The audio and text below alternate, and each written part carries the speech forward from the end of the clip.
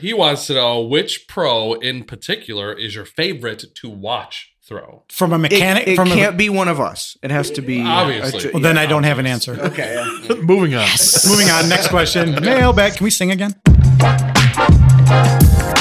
Hey guys, this is Dustin Leatherman from the Paul Macbeth Foundation and current Disc Golf Chicago Fantasy Football champ, and you are listening to Unstable Discourse.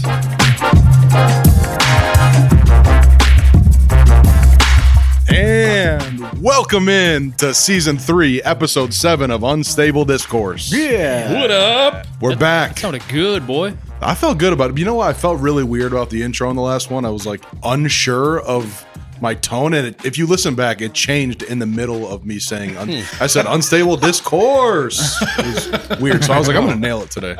So Alex Seminary got in his head about something that is so bizarre. Yeah, I it's weird. can't imagine that scenario. We all have these moments from time to time or live in it constantly. Yeah. Yeah. Anyways, we are back at the Callahan Acres basement. We've got Cab.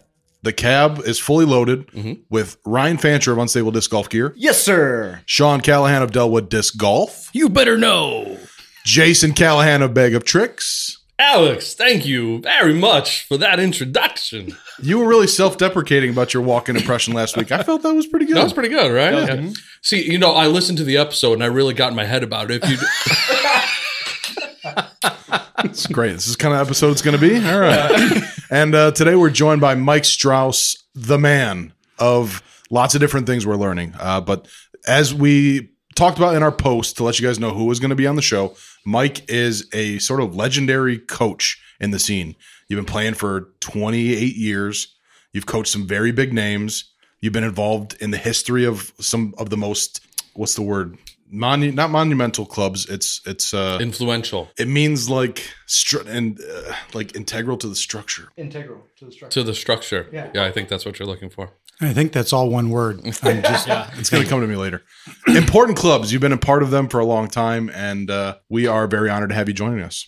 well, thank you very Yeah, much. this is great. It's been a long time coming. We've gone back and forth on Messenger a few times, and you're always like, "Hey, let's get together." And here we are. Look at us getting together. Yep, it was awesome. Well, Love it. thanks for having me. Yeah. And Alex, if you could speak up a little bit, I cannot hear you over your shirt. Hey. Get him. I'm not saying, I'm just saying. Pour it on, guys.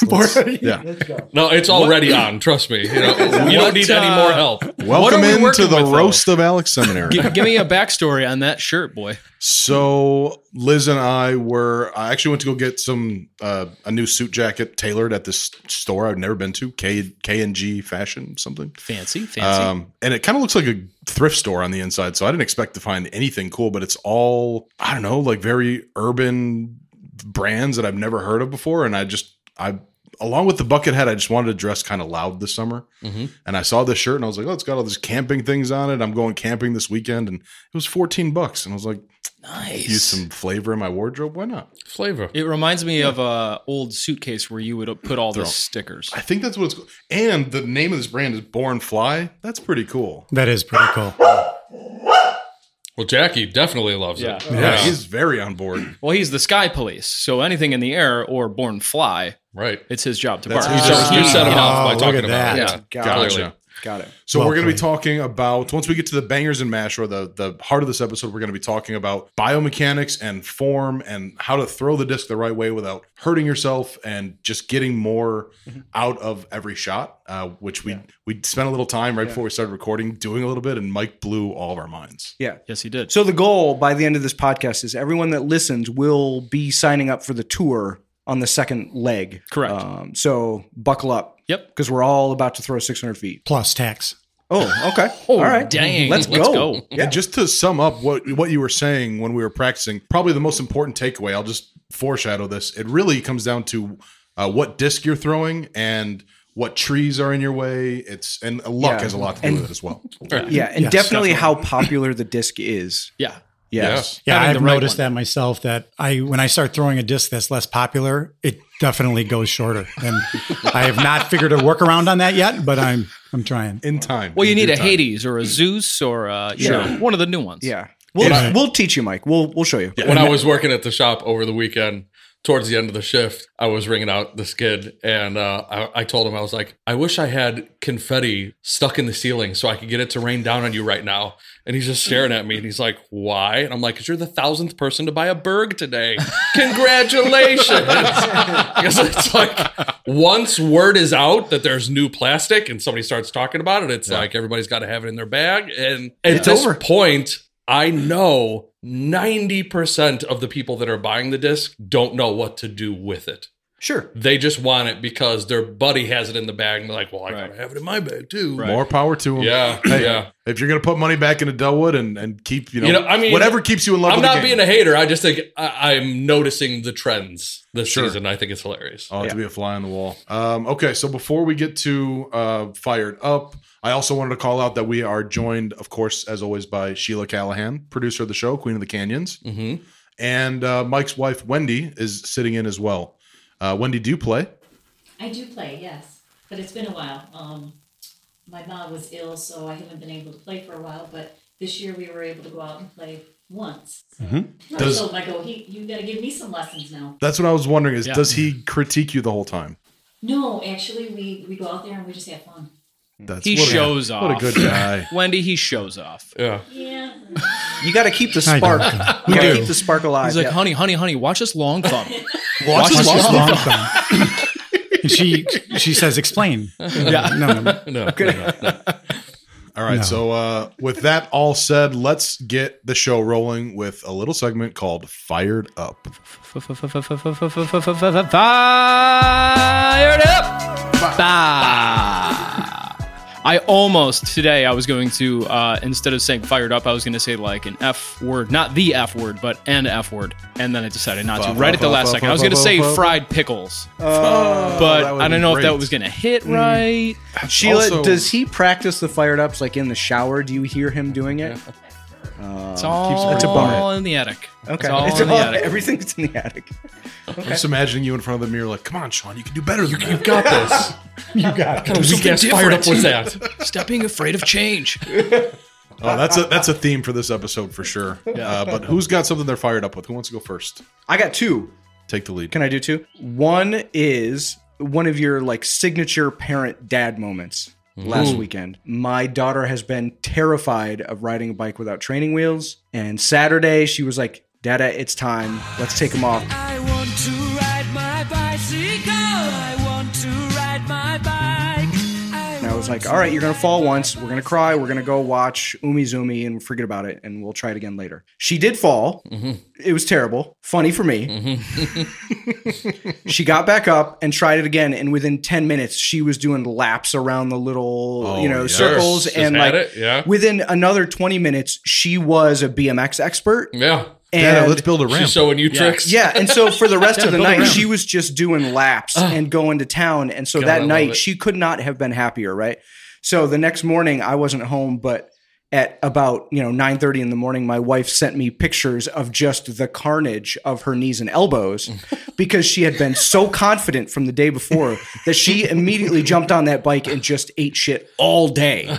Love that. Because she did that, we bought her a new bike. Her and I put it together on yesterday, and she's been riding since. And it's awesome. It's the dad moments you see on television. Yeah. I lived through that. And that's like one of the first times that I could actually log it in my brain because it goes so fast. Right. And so it is fresh in my memory from this week. So that's one. Fantastic. Yeah, it's awesome. I love that. It's great. Yeah. That little sense of independence that she was like overcome with, like, I can do anything now. Right. Yeah. Yeah. It was like, oh, it's going to hurt. And then she falls and it's like, oh, well, that wasn't as bad as I thought it was going to be. Right. And then it's like, and you can see slough that away and you can see that part of her fade away. And now there's new confidence there. And it's kind of topical best. because when we're playing disc golf and I want to do something new or try a different shot or do all these things, I have a preconceived notion of what I think is going to happen. Sure. And she has zero riding a bike because she has no idea and zero experience. And so when she's going straight and she's like trying to go in a circle and just not getting it. And instead of turning the handlebars, I said, just lean. And all of a sudden the light bulb goes off and she leans and all of a sudden it's just perfect. She understands by feeling it out instead of trying to think of what should happen. And it was very intuitive and it was awesome to see. Character building moment and core memory. Yeah, right. Exactly. Yep. That was really cool. And you said you had 2 things. Oh, yes. Thank you. Nice. Producer. Producer extraordinaire. My second one is what I would consider the greatest television show of all time. All right. According to Jason. I'll be the judge of that. Go no, ahead. it's Continue. not. But it's called Alone. It's on the History Channel. Yes. It's just it's almost a reality show, but it's like they throw 10 people out into the wilderness and they have to survive by themselves, and the last one standing wins $500,000, right? Okay. Yep. And every season it's in a different location, but I watched I think season 6 and season 7, and it was incredible. Like, it's educational, but it's also really funny to see this big, huge, badass guys, you know, Marines, and they've done it all. And then they're on night 2 in the wilderness and they hear a wolf and they're like, I'm out. And they tap out, you know, and it's very funny to me to watch that. But come get me. yeah, It is the most. You said it's almost a reality show. I would say it is the most real reality show of all time. But it's not fake like most reality shows are that you think of. But I watched those a while ago, forgot about it. And our friend Donnie messaged me and he was like, hey, season 9's coming out. And so I looked it up and realized that they have all 8 seasons now On Hulu? on the History Channel you can watch for free. And so I have just been glued while I'm printing, just glued to the television watching it. And it's so entertaining for me. I can't It's tell so you. inspirational. Seeing what you get to see the sort of depths of the human spirit. Like, It what is. can somebody do when they're up against? I get like Destitute. Yeah. Yes. In season 1 is they're in the very Pacific Northwest, like Vancouver Island. And so they get dropped off and everything is like brackish or straight up seawater. And so finding fresh water is a challenge. And it's in the rainy season. Everything they're on and standing on is just mossy mush, right? There's no solid ground. Flat, dry ground. Flat, dry ground. Once they get the fresh water and they find a source of food that they can kind of rely on, then it 100% becomes mental. And they immediately turn to missing their family and their daughters and their wives and how can they cope, you know, and they have everything they need to survive, but they don't have it mentally. And it's just amazing to watch. The people who win the show are people who have the mental fortitude to keep yourself sane when you're by. Some of these people are out there for like 6 months, 8 months by their self. Wow. Yeah. And it's just a camera. Just and the holding out. It's a backpack with whatever you brought, Because and then you don't build know everything how else. long everybody else is out there. So you're just trying to be the last one. No, you don't know how many people are left. So you could be there for 6 months, and for all you know, everyone is still in the game. So it'll be like Once the last person is left, then they'll come and get them, and then they win. Yeah. yes. No, the winners are still out there. Yeah.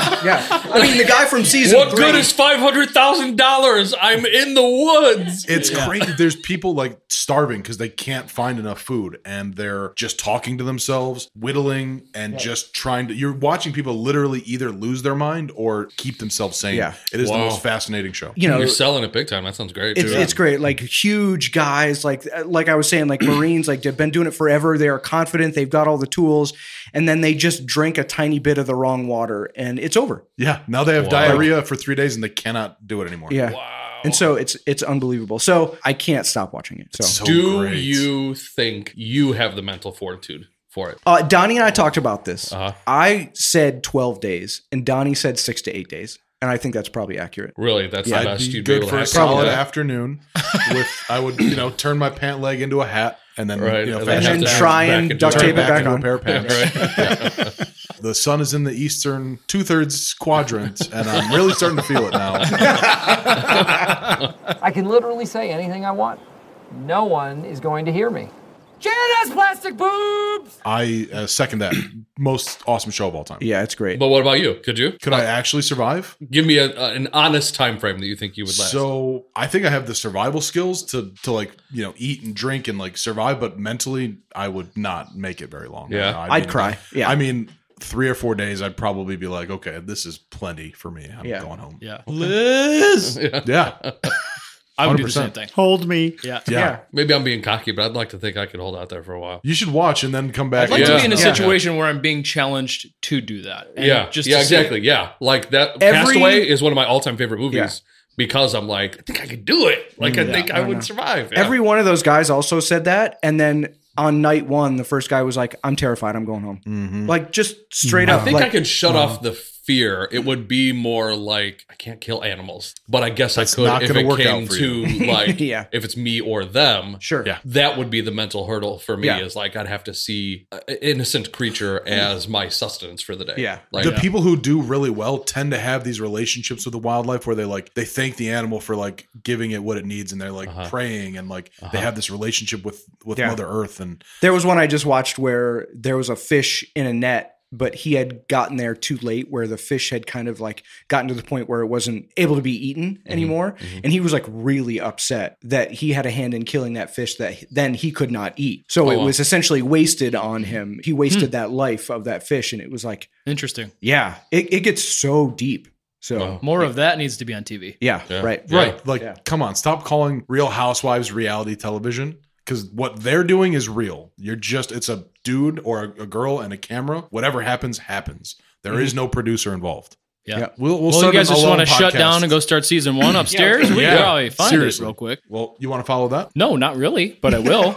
So I am fired up about today, Sheila and I, for the first time on the course that we're putting in here at Callahan Acres through discs.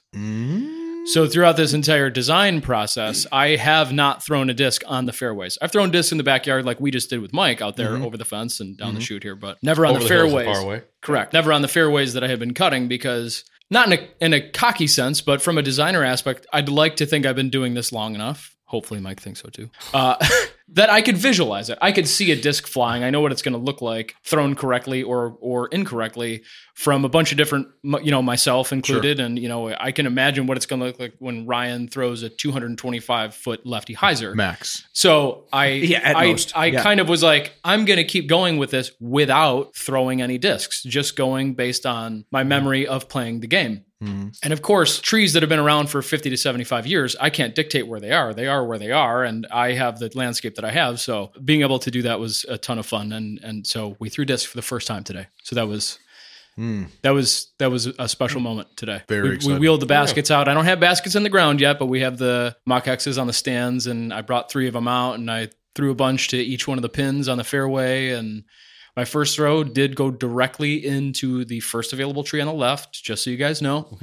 It wasn't until about a good 3 or 4 shots warm up that I hit the line, hit the gap. But it was awesome. That's how you know it's a good hole. Right. That's what she said. Not too easy. Right. That's what she said. No, it's tough. They're tight. That's what she said. On purpose, because I wanted to, be the toughest version, and also I don't want to cut too many things down now. Like let nature do its thing over time, of course. So not to rush it, because it's a process. But how far away do you think you are from determining what par is? Yeah, from that. Yeah. No, from your first full round of 18. With baskets in the ground, tees, I would like to think maybe by this fall. Because here's what I did too. I started with the toughest hole. That's what she said. So I know we've talked about this, but I'll explain one more time real quick. I'm doing 3 different fairways. Each one of those fairways is going to have 3 different pin locations and 2 different tees. So if you play through 6 times, you're essentially playing 18 different holes. Gotcha. So I started with the hardest one first. That's what she said. I was wondering why no one said that last time. Yeah. You can say it again. It's been hanging in the air. No, I missed the first one. Yeah. Thank you. Yeah, I got it. I literally had to look away when you said I started with the hardest hole, and no one said that's what you said. But just looking around he like, just kept hello. Going. Yeah.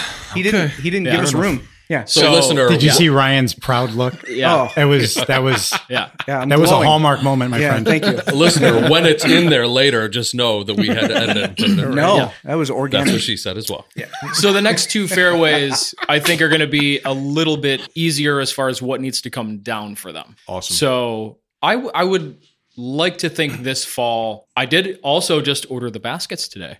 Oh, okay. It's real. So, this fall is quick, dude. That's like next week. The thing about summer, though, is we get really busy with tournament season. We got 3 stacked up here pretty quick coming up soon. But it gets super buggy. Mosquitoes get crazy. If they're thick in the woods, they'll carry you away. So I tend to not do a lot of coursework in the heat of the summer, but I'm still confident that I think I get it done by the fall. Dude, that's exciting. I thought you were going to say like 2024. Yeah. I mean, No. you blew my mind just now. Yeah. Once I get in the groove of it, like I have been, once I started this year, which was like 3-4 weeks ago, it's like all I can think about. I obsess over it. Like I'm out there and all, even when I go to the shop or we have to go to Costco or whatever, like I'm still over in that fairway thinking about, okay, well, when I get home, I might have a little bit of time. I could cut this down, because I'm clearing it all out and I'm cutting it all up and I'm burning it. So it is a process. I'm not just... It's one of the great joys in life when you find some project that you're really excited about. Yeah. And especially as an objective person seeing it for the first time today, that it's your backyard. Yeah. That's just like, that's unreal, which is so cool. I heard you from a distance talking to Sean, just like, oh, it's so cool back here. It is. I asked him where the guest house was and what's the rent. I'm interested. That's in the works also. If we still have daylight when we take a break here in a little while, we'll go over there and just take a peek. That's awesome. I might see it. So, well, let's keep going counterclockwise. Jason. Yes. What are you fired up about? Oh, well, first, I want to point out the mental picture of when you said the mosquitoes will carry you away. Yes. I imagine that scene in Wizard of Oz where the flying monkeys, monkeys are carrying her away, and you see the little legs like kicking off of the back of the flying monkeys. Absolutely. So my fired up is I had a proud papa moment as well, but mine is a little less training wheels coming off and more like realizing that I have a young lady at home. You got your daughter a driver's permit. No, I'll do you one better. Come on. I took her to get her nose pierced the other day. Wow. Claire's or? No. We went to Claire's. I love it. Shout out Constable Tattoo in Plainfield. Oh, nice. That's Cool. where we I know are. where that place is, yeah. Yeah. Did you ask if they would let us record an episode in their tattoo parlor? I mean, now that I've got the in of spending money there, then yes, I'm gonna try to pursue that. But I've been living life pretty well because I'm like the cool dad that was like, because mom was an easy sell. She was like, it was just ask your father. Yeah, sure. And I sat on it for a couple minutes and like That's really weighed my said. options. And Sorry. If I'm gonna put it on the tee, I'm gonna let you knock it out. And the score is what, 1-1 now? 1-1. No, I don't even 1-1. try to Like a compete tight with game. Ryan. He's a doctor when it comes to and this. decided that I was going to be the cool dad and let her do it, despite what all of my father's that's inside of me. Saying, his like, fathers and his right, father. Yeah, and yeah. Did you have to many fight the generations. urge? Not things that Callahans do, but I was like, okay, I'm gonna break that cycle. Was there any part of you that was like, maybe I'll get mine done too? I was going to just ask that when you're getting yours. Yeah, so that's what I've been teasing her is like she thinks she's all cool, but like wait till I come home and I have one. Your belly button pierced. She won't think it's as cool anymore. Just get a when I fake have one. it, yeah. Guarantee hers is out in 48 Oh, hours. yeah, exactly. Gone. She sees Please me do with that. it. Yeah. So right. Yeah. I vividly remember when you got your first ear pierced. Yeah. And going over to Grandpa Callahan's house. Yeah. And Dad was like, legitimately there you going, I think he's probably going to rip it out. Yeah. Yeah. Like, I think Grandpa's probably going to rip this out of Jason's earlobe. Yeah, definitely. And sitting there at the kitchen table, like, does he see it yet? Does he see it yet? Does he know? Yeah. It was scary. He didn't rip it out. He didn't, no. But that it fear wasn't genuine, positive. Yeah, he had some colorful words that would not fly in 2022. No. That's awesome. I can only imagine. Yeah. But it was fun. It was a good time. That's why I great. fired up. It's a nice moment. Yeah. All right, let's keep it moving. Mike, your All first right. ever Unstable Mike, Discourse fired up. What are you Fired up up. about? Actually, I just had this conversation with my current wife. My wife, Wendy. Well, it's the same. I was like, Look at. By the way, I told Jason this before we started. In September, we'll be 30 years married, and to this day, congratulations. thank you. Congratulations. I still get the look, and it has 2 words attached to it. It's really, seriously, and they're interchangeable. And it's what I strive. Look at it. It's right now. It's right now. I see it. Could you please confirm? Oh, yeah. I get there's an little word upgraded bubbles version. above Don't her head incentivize me. On the way down, it has to do with disc golf, but Surprise. but fired up was like, because I gave a lesson to somebody and it's running into the same thing, right? YouTube's always talking about pull across your chest, pull straight across your chest, right? And that's not what's really going on. And I was giving a lesson to a guy, Joe, and he would stand up straight and just turn his shoulders and hips really fast as far as he can, right? Because this is what he's been told. This is how they do it. Mm-hmm. And there's a thing called spine tilt. And I'm not getting into too much biomechanics now. We'll get into that later, but shoulders over knees or shoulders over feet, the spine tilt. Paul Macbeth does it awesome, right? To get somebody to try to do that. I remember a long time I said, nose over toes, and the person looks straight down. And I'm like, okay, we're not going to say that anymore because that didn't obviously work. So I'm trying to get him for the spine tilt to be able to do this, and everything I'm trying, it's not working. Sometimes either like a rhythm or music or something like that can come into play. Because again, he was standing straight up. And I said, let me give you a song that'll help you go into that spine tilt, Joe. And so I went, Jolene, Jolene, Jolene, Jolene. Brian is running around the basement and eating pizza now. Oh man. Dude. Mike. Did that one go over the fence? Did that one go over the fence? Oh my God. I can't even see it. And I'm using binoculars. I was did we 100% not see just that like, coming? okay, cool. Where's this going? Who's Joe? What's his last name? Right. Do I know Joe? I met him at a bar in Indianapolis, and he's My God. But I've never listened to your podcast though. Jason, you're off the show. This guy. Mike, you're the new Jason. Yeah. Oh Wow. Well done, sir. Thank you. Well done. Thank you very much. Done. It took me a moment to wonder. Did we just become best friends? Yes. Yes, we have. I loved the 3-second radio delay I got with everybody's faces. Well, I was trying to figure out if it was a coincidence or were you a genius? Yeah. Oh my God. Yeah, when he started singing the song, I was like, wait, does he know? Does he know about the thing? The thing? The Jolene thing? You set it up my so God. good. Thank you. Thank you very much. Man. Wow. That's my best Elvis imitation. Thank you very much. Thank you, Zola. Thank you, Wendy. We're calling in a trial. Now. I'm shook. I need a moment. Because I love you too much. My God. Are we just done with the episode? Jesus. Did we just- Yeah. I could be. I put the could be music on. better. I Yeah. put the For music listening. on. We're good. Let's go long thumb out in the garage. Yeah. Long thumb. Everything is long thumb from here on out. Yeah. Just so you know, I'm going to, everything will be long thumb. Oh my God. Oh, Okay. thank You God. missed. Holy You just moly. knocked, I think he just knocked Clay Bielfus right out. That was Sorry, Clay. tough to beat. Too Yeah. Party was tough to beat. yeah. Yeah, he did it. Wow. Pay attention, future guests. If you can sneak one of our own references, like if you can surprise us with one of our own references, Yeah. you're all of our favorites. And I was like, how am I going to set this up? Because I listened to you and I'm like, oh, I'm so going to fit in because my mind's constantly humor. It's so good. I was like, they're going to catch on. I'm like, I can't. No, Didn't see it I coming did at not all. catch I'm on. like, I Whereas have to. with Well, I Jason, was going to bring you up see like, it coming- would you like country or Western? Because there's two kinds, you know. And I'm like, these guys are too quick, so I better just hit it and get out and watch the show. Yeah. So I went for the Snake Plissken strike. Yeah. You did. You That's hit it so and quit good. it for That was sure. good. Wow. God. I'm spent. Ryan, you running around the basement. I could marinate in that for another 30 seconds. Yeah. Well, I'll give you, and while you guys are thinking and marinating, I'm fired up just to be here, just to be part of, hearing Sean talk about how this all started. You know what? Let's just sit around and talk about whatever, and let's see how this thing goes. And to see what's going on in the community and seeing what's going on with these kinds of things. And it doesn't have to be, like Sean said, did I get a birdie or a bogey? Because that's all that matters. There's so much to life that surrounds this. I think it's awesome what you guys are doing, and I'm happy and privileged to be invited. So thanks. Hell yeah. I Hell love yeah. you, Mike. Can I be your next? I love you too. Can I be your next wife too? Absolutely. After the But then you become Sorry, the Wendy. current wife. Yeah. And there's that look again. Ryan, do you have anything you feel like asking me? Not now. What? Yeah, like shooting you're fired You're up. fired up Yeah. about something, I guess? I guess. Yeah, sure. Two things. First, I am glad that I can finally announce this publicly. I've already talked about it to people sort of internally, but Like you cut them open and spoke to the I whispered inside into of their them? intestines. Yeah. Yeah, okay. All right. That's I interesting. don't way think to I mentioned this on give the information. last episode that we My got. ears are up here. You know that, right? There's a shirt that says that, I think, somewhere. Disc Golf Chicago was invited to the club challenge. Amazing. I don't think I talked about that on the last episode, did I? No. Okay, No. great.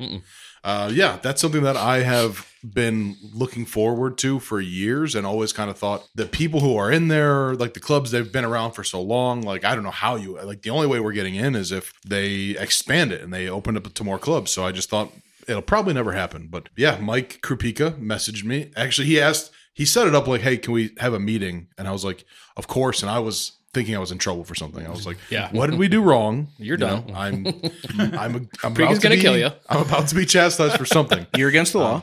But yeah, he was like, hey, I love what you guys have been doing. I think you guys deserve a little, opportunity to get in here. So they bumped one of the other clubs, and we are in this year, and very excited for the first time ever for us to be involved. Who'd you bump, Dude, I feel bad. Who'd you Skulls.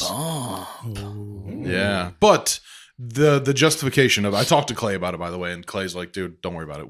We're Gucci. Skulls had finished, sort of real quick. Yeah. What is We're Gucci? We're Gucci? Yeah, what is that? It means we're good. All right, continue. Sorry, I'm not 40 yet, so I can do that. Yeah. Oh, got it. Alex. Look at that outfit. He could say it's Gucci, dog. Okay. All right. This Alex also is very street. This is not a loud shirt. This is called drip, Jason. Yeah. Oh, that. Okay. Well, when you get your nose pierced, they also give you a little dictionary of terms. Right. Yeah. So Maddie You would know if what you had your Gucci nose is. pierced. Yeah. Yeah. Okay, got it. She gets it. So my ears are pierced, so I've got a couple extra years where I can say these things. Got it. But Continue. yeah, our He team really is- didn't know what Gucci was, by the way. Oh, you Yeah, I had didn't? no idea. I thought you were about No. He really did not know. Yeah. Oh my god. Yeah. Yeah. I'm so sorry. Good.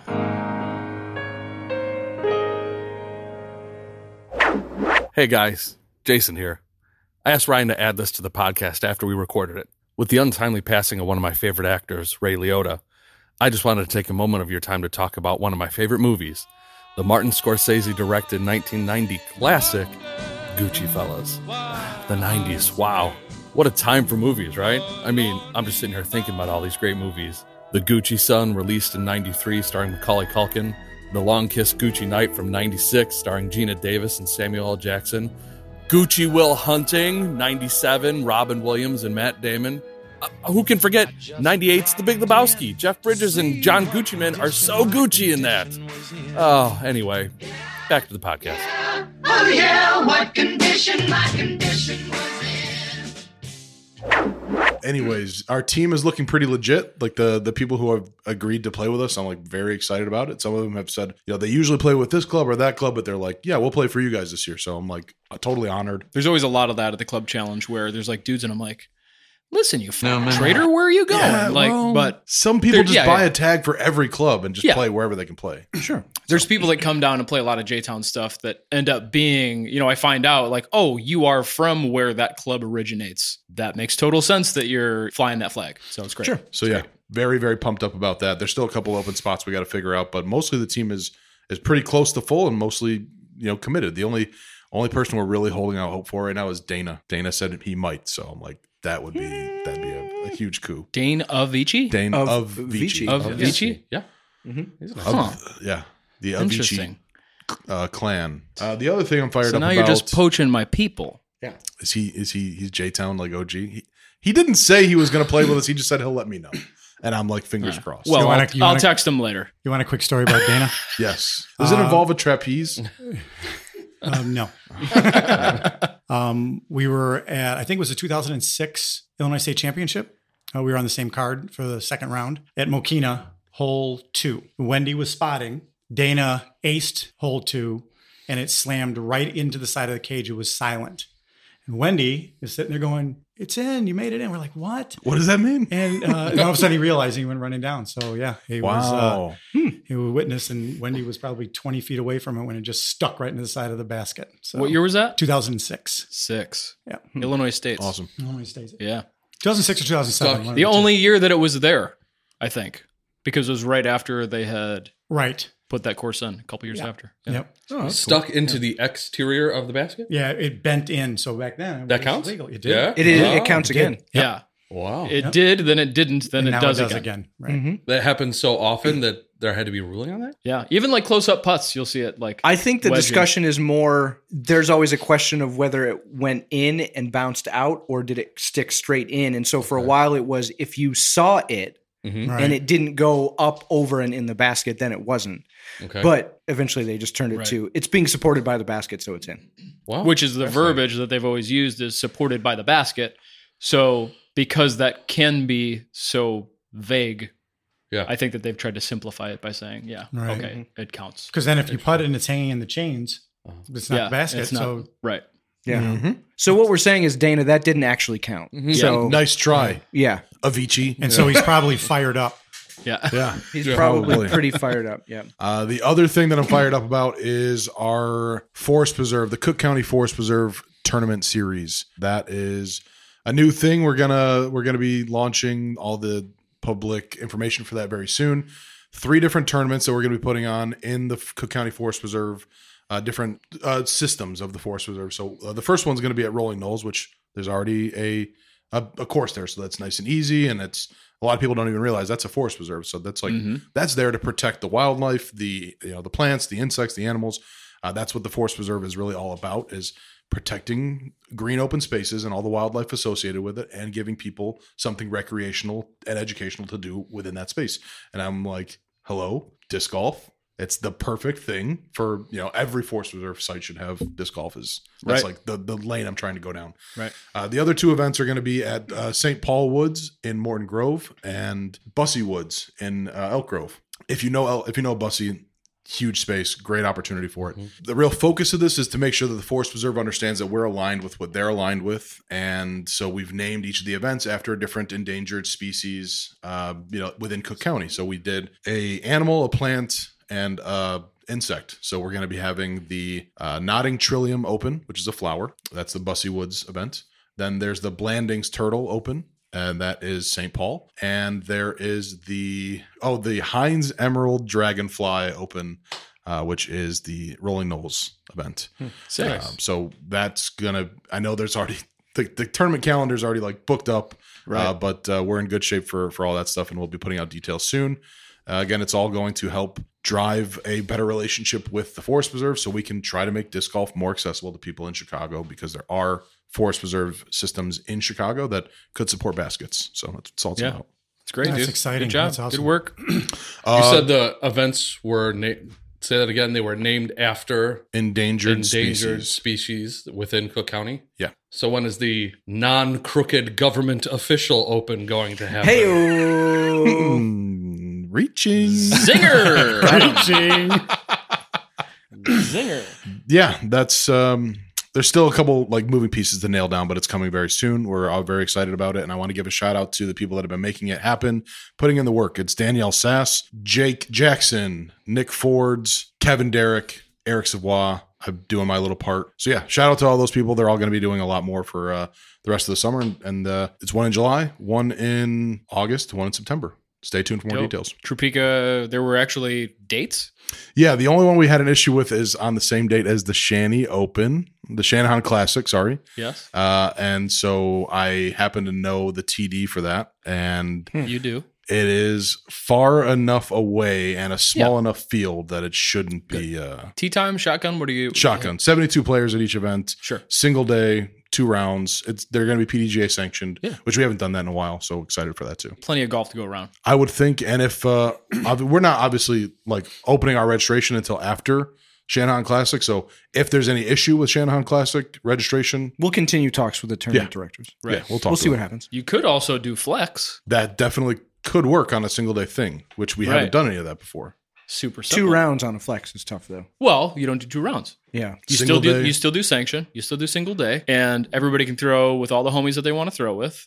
Love and that. People that are playing Shanny Classic, and this is just because we have a lot of the same golfers. Yeah. We use tee times. If you're a flex, they could tee off early and still go to your thing. Get out of town, dude. Just something to consider. We'll talk. That's a really something to good consider. idea. Flexes are great. Well, then that is a wrap on Fired Up, I believe, which means it's time for the old Callahan Rundown.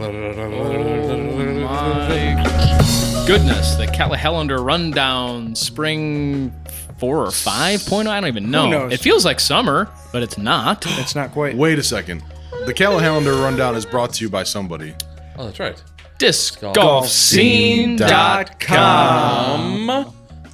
Come on, Pete. Shout out to the person that DM'd you on Instagram. Yes. Oh, yeah. Do you know who that was? Oh, yeah, I got it. Hold on. That still makes me smile.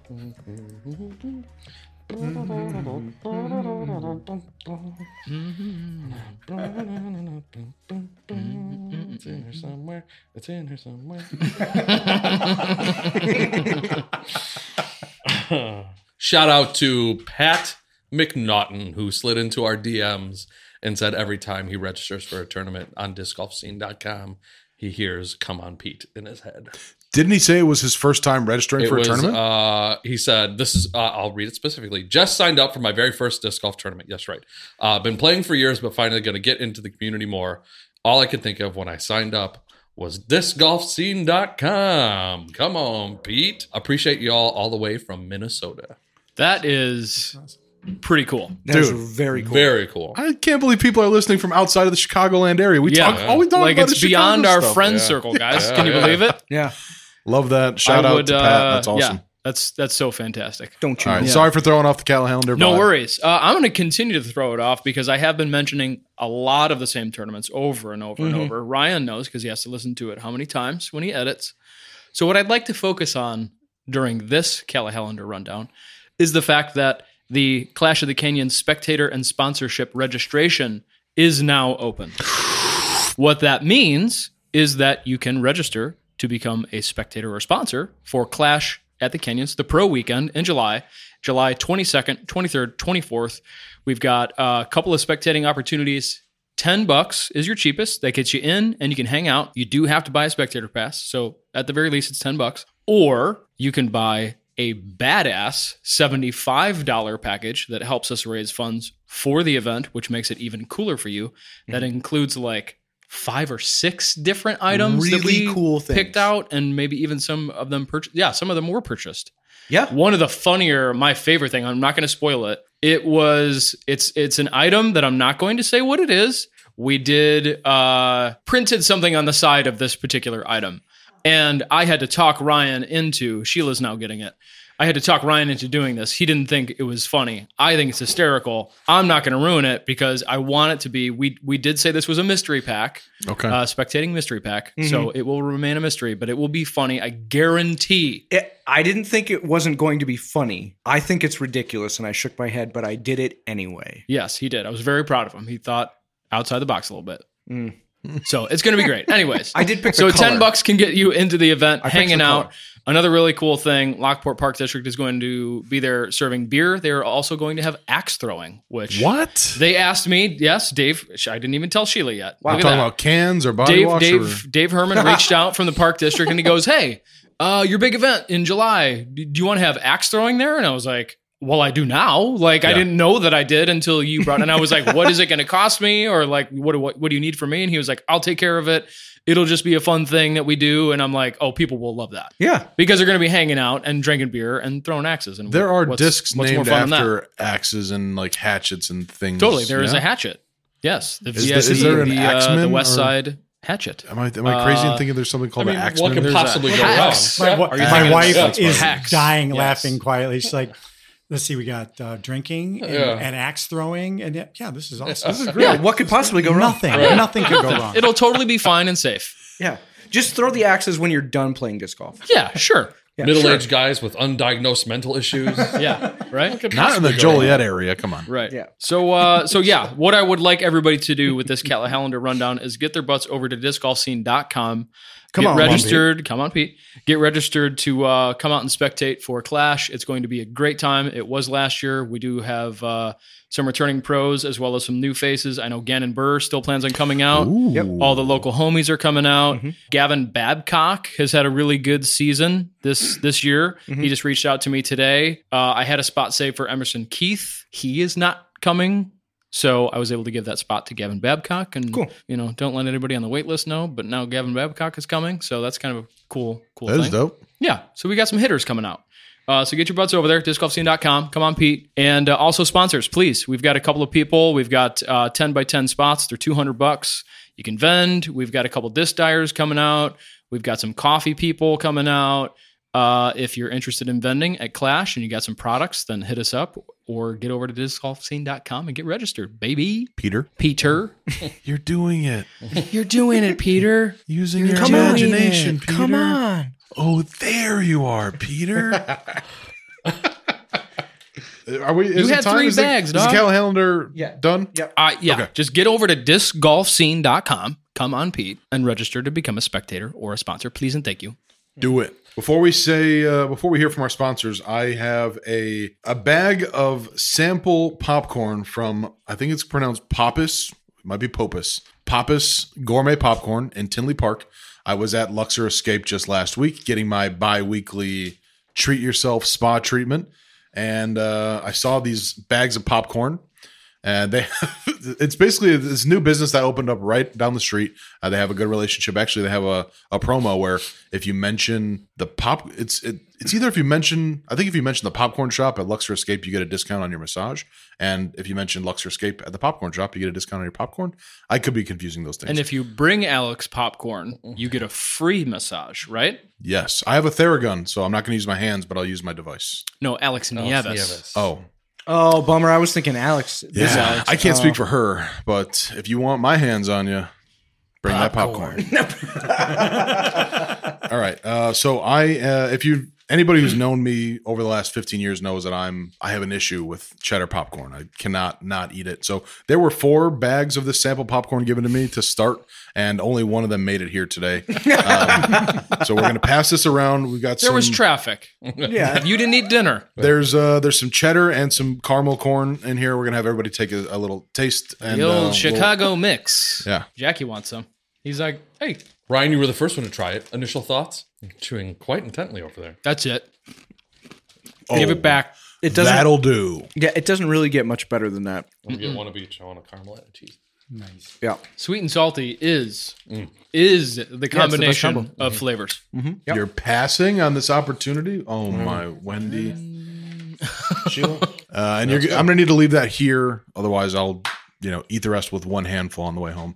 Jack can help with that. Group thoughts? Very good. Oh, fantastic. Yeah, it's great. Absolutely. So guys, check them out. It's very, very good stuff. And while you're in Tinley Park checking this out, holler at Luxor Escape. And now, let's hear from our sponsors. Right now.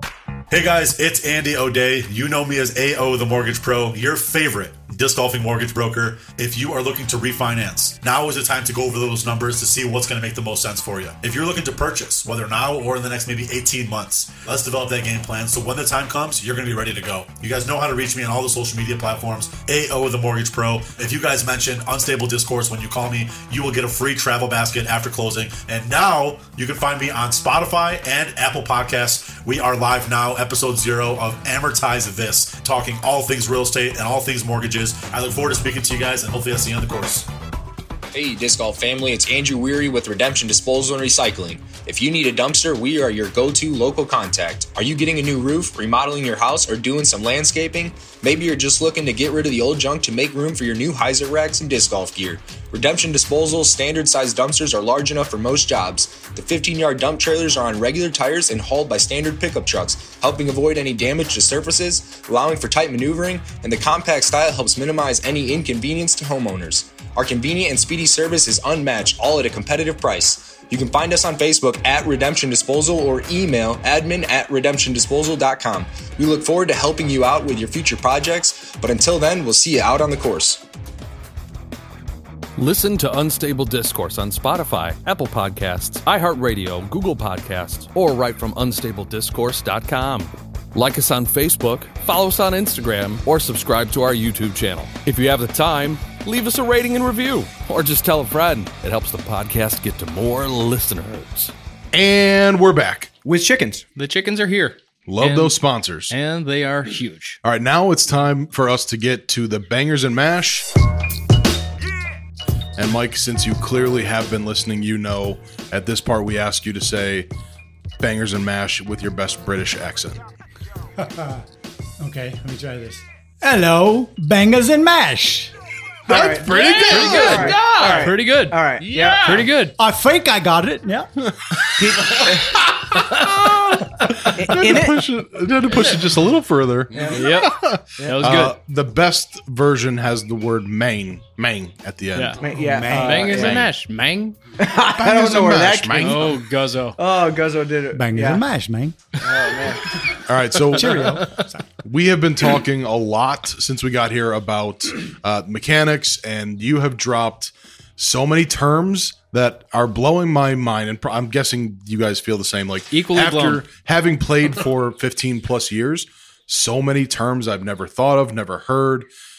It's like Sheila mentioned, it was like talking to somebody from another planet of disc golf. Like, I'm so shocked that these things aren't talked about more.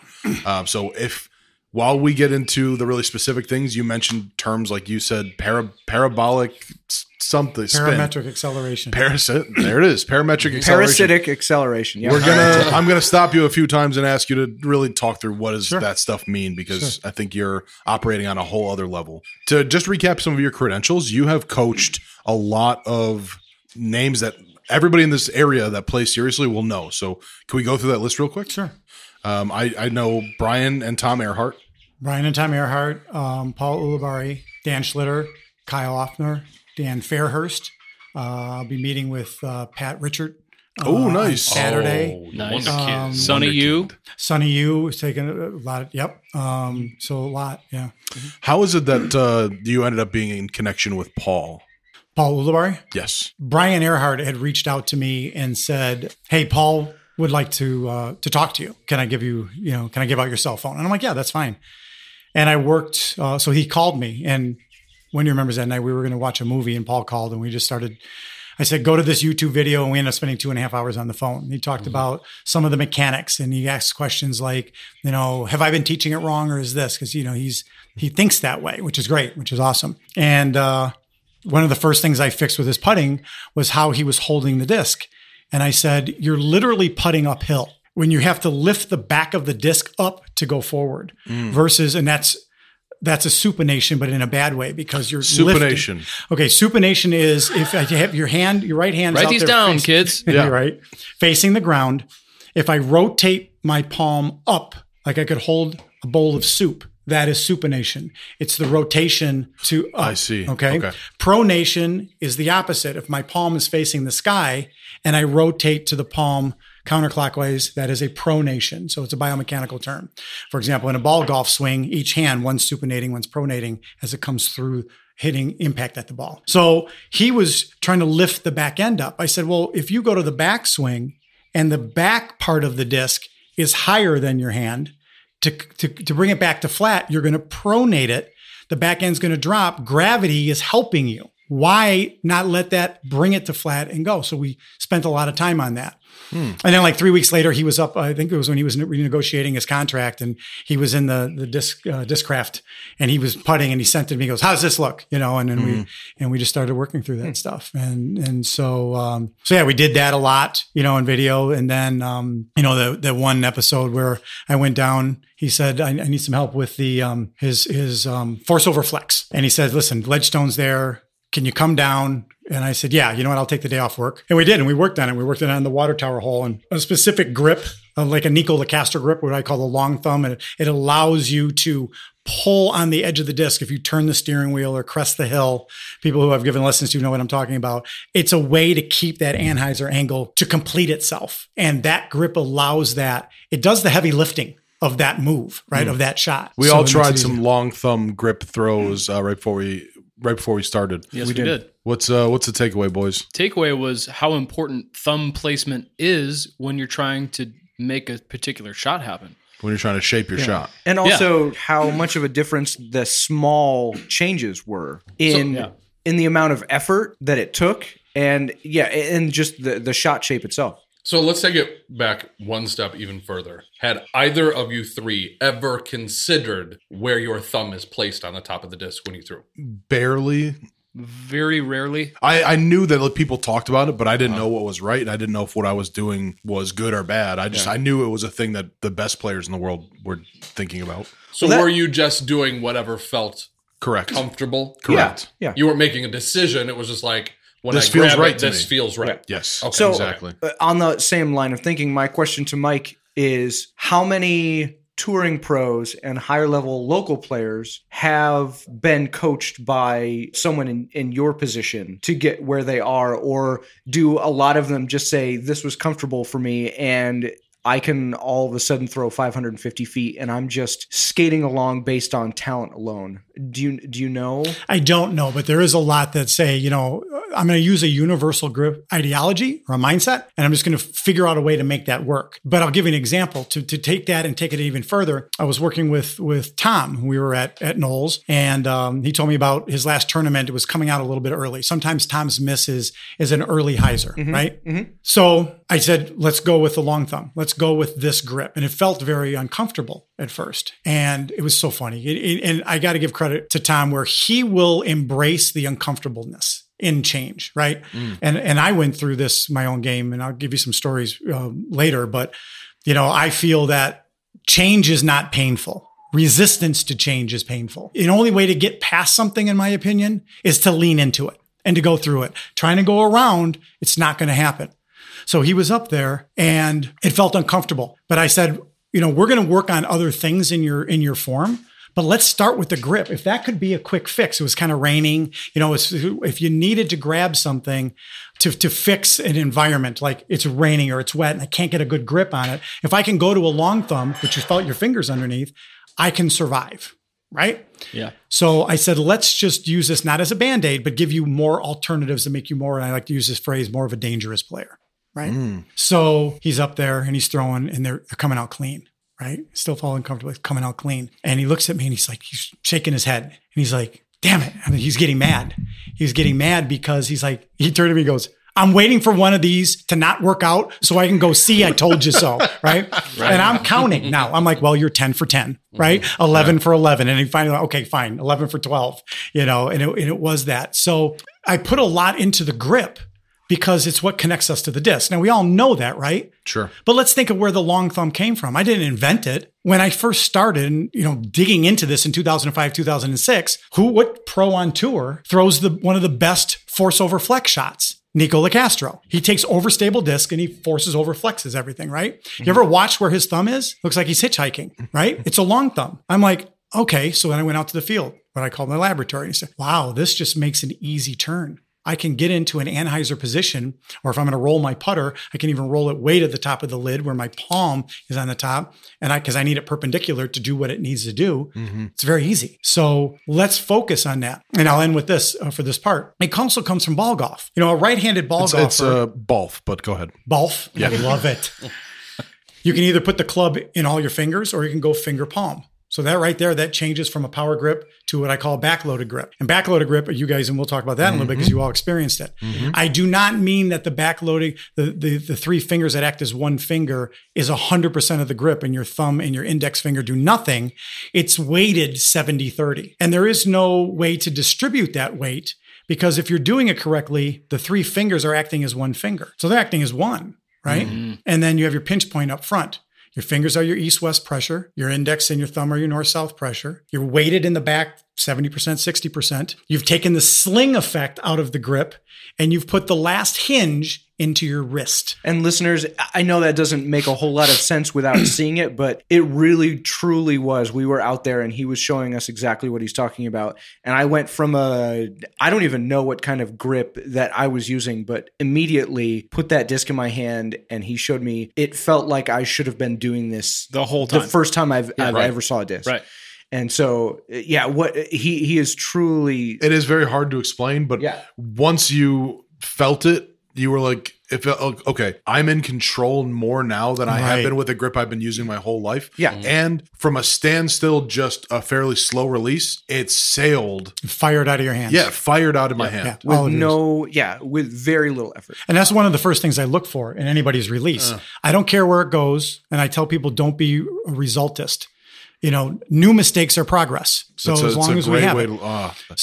Such a great way to look at it. Even though they were offline somewhat, they fired out of your hands. And then you got comfortable after 3 or 4. Mm-hmm. Sean, when we went to the long thumb, I said, grab your most overstable stuff. And you threw force over flex shots in the fairway. Yeah. Alex and Ryan both did the same thing. Mm-hmm. You fired out. They left your hand with, they left your hand with purpose. They had a purpose when they left your hand. Right. And that's 5 minutes into it. Like I told all of you, wait till you go out there and say, okay, now I have something to practice. Because I truly believe this. Practice does not make perfect. It makes permanent. And the more you do what you do, the more it gets ingrained. And one of the things, you guys all want to do it with me, I tell people to do to put it in perspective is hold your hands out in front of you and take one thumb and put it up and put one finger out on the other hand. So you got finger pointing and thumb up. Now switch them. Now switch them back. Now switch them. Mike, stop. Back, right? Okay. What? Everybody's looking at it like, what the hell? I can't do it. Make it stop, Mike. Make it stop.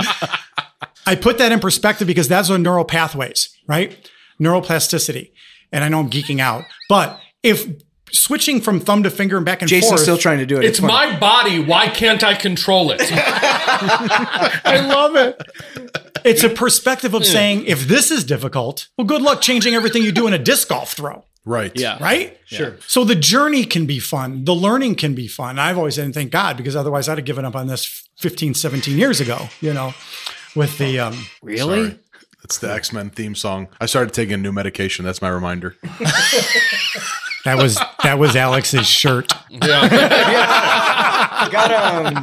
didn't know it comes with batteries. Sorry. My bad. I digress. You know what? I thought this was going to come up later in the episode, but we're going to jump right into it because Sean was talking about this before we started recording. You were talking about the resistance to change and the pain that comes with that. Right. And, new mistakes are progress. Sean, can you jump into what we were talking about outside? Yeah, I mean, we end up talking about mental health, a lot of focus on men's mental health a lot of the time. And I think that these things go hand in hand because of the struggle of change for men in general in their lives is very difficult. And we have this thing, disc golf, together that is supposed to be the escape. And we always have very little time to be able to focus on this escape. And when we are in it, the time is so limited that you're not thinking about all the things that you are so well versed in, because I want to maximize this time to make it the best time because work was shitty for the last 4 days. And I finally am able to catch a break right now. I just think that it's interesting how this all works and the amount that you need to slow down and think about what you're doing and change. Right. Well, to expand on that even more, I think the thing that's making these really great players great is their coachability and their being willing to hear the thing that is uncomfortable and that they have to change. Your mind will go through all kinds of Olympic stunts to convince yourself that you don't need to change whatever you're doing, whether it's on the disc golf course or in life, whatever habits you have. If it's comfortable, it can be very hard to break those habits. And it's the people that are willing to confront that, be a little bit uncomfortable, try the new thing, make some new mistakes, that not just become better disc golfers, but can break all the habits in their life that are holding them back from whatever bad ruts that they're in, whether it's you have the tendency to start projects and not finish them, or you have a tendency to whatever your things are. We all have our things. If you're not open to hearing the thing that you need to change and not getting mad that you're being told hey, the way you're doing it is not right. Right. Good luck. Not just in disc golf, but good luck in life. I tell people, well, there's a big difference, in my opinion, definition of coaching and giving lessons or teaching, right? Mm-hmm. If I'm giving somebody a lesson, it's one thing. Coaching, we're going to have some tough conversations and the kids' gloves will come off. But I'll start a precedence by saying, one, you only know what you know. So if you're born with a headache, you don't know you have one, right? So Be open-minded with that. Two, unrealistic expectations are premeditated resentments. If you're going to go into it with the wrong expectation, you're going to just be set up to be frustrated and disappointed. Mm-hmm. And that's why I've loved golf and disc golf together, because it's you against you. It's you against the course, right? 100%. There's nobody else to blame. And if you can lean into that and say, I'm going to deal with uncomfortableness. I'm going to learn this. There's a great book by Eric Lasser, The Psychology of Bowling. And in one of the chapters, it talks about competence leads to confidence, which leads back to competence. Competence is what we're able to do and what our skill set is at that moment in time.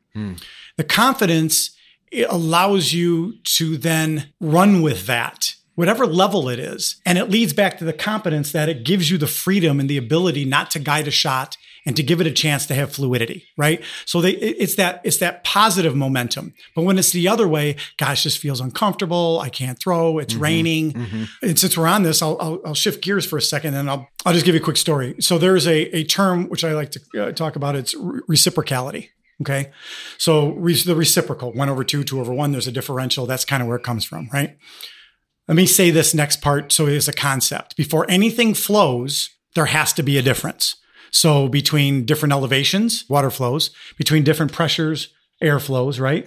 Between different poker players, money flows. Between different disc golfers, strokes flow. The definition of reciprocality says it's not what you do that's the most important. It's not what your opponents do. It's both. Reciprocality says that if 2 disc golfers would do the exact same thing in a given situation, nothing moves. But when there is a difference, there is a change, right? So we can search for in our game, in our mental part of our game, that brings on the tangible side too, of what could I do different to separate myself from my opponents? Am I going to make sure I don't party the night before? Or am I going to get to the course a little early?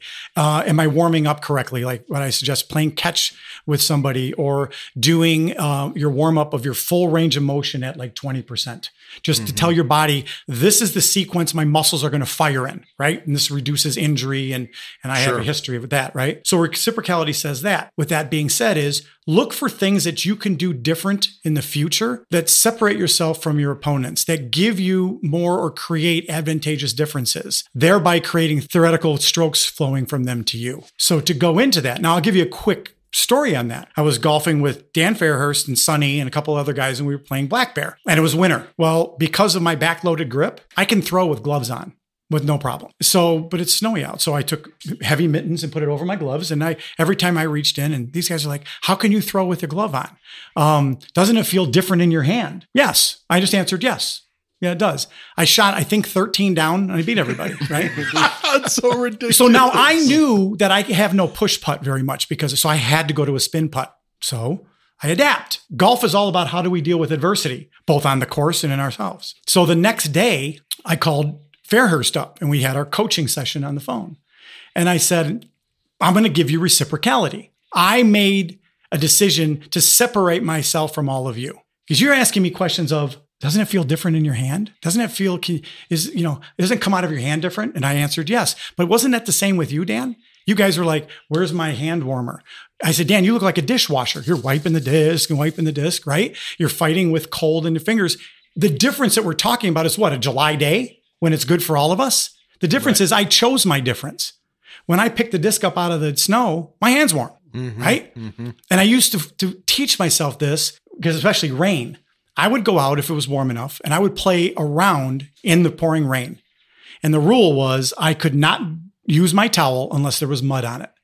Otherwise, I had to pick it up wet.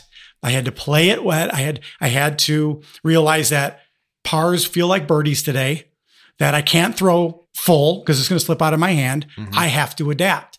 So when I got used to that, I'm in the second round of a tournament and it's pouring rain and the towels are hanging inside the umbrella and nothing seems to be dry any longer. At least I have a way to fight through it. And that's my differential between other people or I can one step an entire day if the tee pads are muddy. Reciprocality. That mental part of learning that will bring you into the stuff you guys were just talking about of the overall life and facing adversity and how do we deal with it. So that's just a little bit an insight of what I think. I am also, I feel like I am doing coaching lessons with you right now. That's how I feel too. I don't know what to say next because I'm just soaking it all. I'm like, it all makes so much sense. Keep talking. Well, that's the funny thing. And I think we were, kind of talking about this once we knew that Mike was going to do the show was that all disc golfers, I would say 98% of them, because there's a 2%, even locally, that are pretty sound golfers and understand all the concepts that you already are talking about. But the other 98% have no idea and they're not thinking about it. Right. They're not even close to thinking about it because they're so worried about whether or not they get a 2 on that first hole because everything is going to be either up or downhill from there. There's so much more to be learned about what we're doing. Absolutely. Yes. And the other part of that is, or they believe like it comes down to kind of their limiting beliefs of like, well, this is how I throw, or like, this is what I do. Like I can't do that because this is how I do it. And if you're that rigid, how are you going to improve? Right. You have to be open to trying the thing that doesn't feel comfortable. Trying and you have to accept uncomfortability. Yes. Otherwise, you're setting your own ceiling. Right. You may become proficient at being bad, right? Because there's certain ways you could throw the disc that says, I have a much less of a chance to repeat a biomechanic move than that person does because of my kinetic chain. Mine's off, so I don't know, right? I mean, if I decide to throw the disc left-handed, I have zero chance, because I can't do it. Right. Doesn't mean I can't learn, but right there, we don't have that sequence. So one of the things that I think is really important that comes from that is doing it the wrong way, and getting good at doing it the wrong way is so dangerous because you're going to be able to play for less years than the people who are doing it the sort of natural and the right way. Correct. You're not putting as much wear and tear on your body when you are paying attention to where the power is coming from, where what's happening with your release. If you get really proficient at a bad way and you just think, well, that's how I throw, that's just my style, you might be shaving years off your game, literally. Because how many golfers do we know that are like, oh yeah, I'm not playing this week. My back or my shoulder or my elbow or my knee. Right. And it's a recurring problem for that person. Absolutely. Yeah. And a lot of the people I've helped over the years, whether it's on the local course or what have you, they'll come to me and say, my shoulder's hurting. And I said, well, we need to evaluate your form to eliminate pain and potential injury, right? I don't care how good you throw yet right now. Let's get you playing pain-free. Let's identify that. And I unfortunately had to live it. I read an article in Disc Golf Magazine in 2008 said, throw the disc like you pop a towel. And I took it literally. And if everybody thinks about what your arm is actually doing when you snap a towel, it's actually coming backwards. So I thought, oh, okay. So I'm going to go out and I started throwing drives on hole 16 at Shady. And I was stopping my arm out in front of me, throwing as hard as I could. And the weight of my forearm separated my elbow. I had to go into therapy, and physical therapy and the cortisone shot. And thank God I didn't have to have surgery or anything. Sure.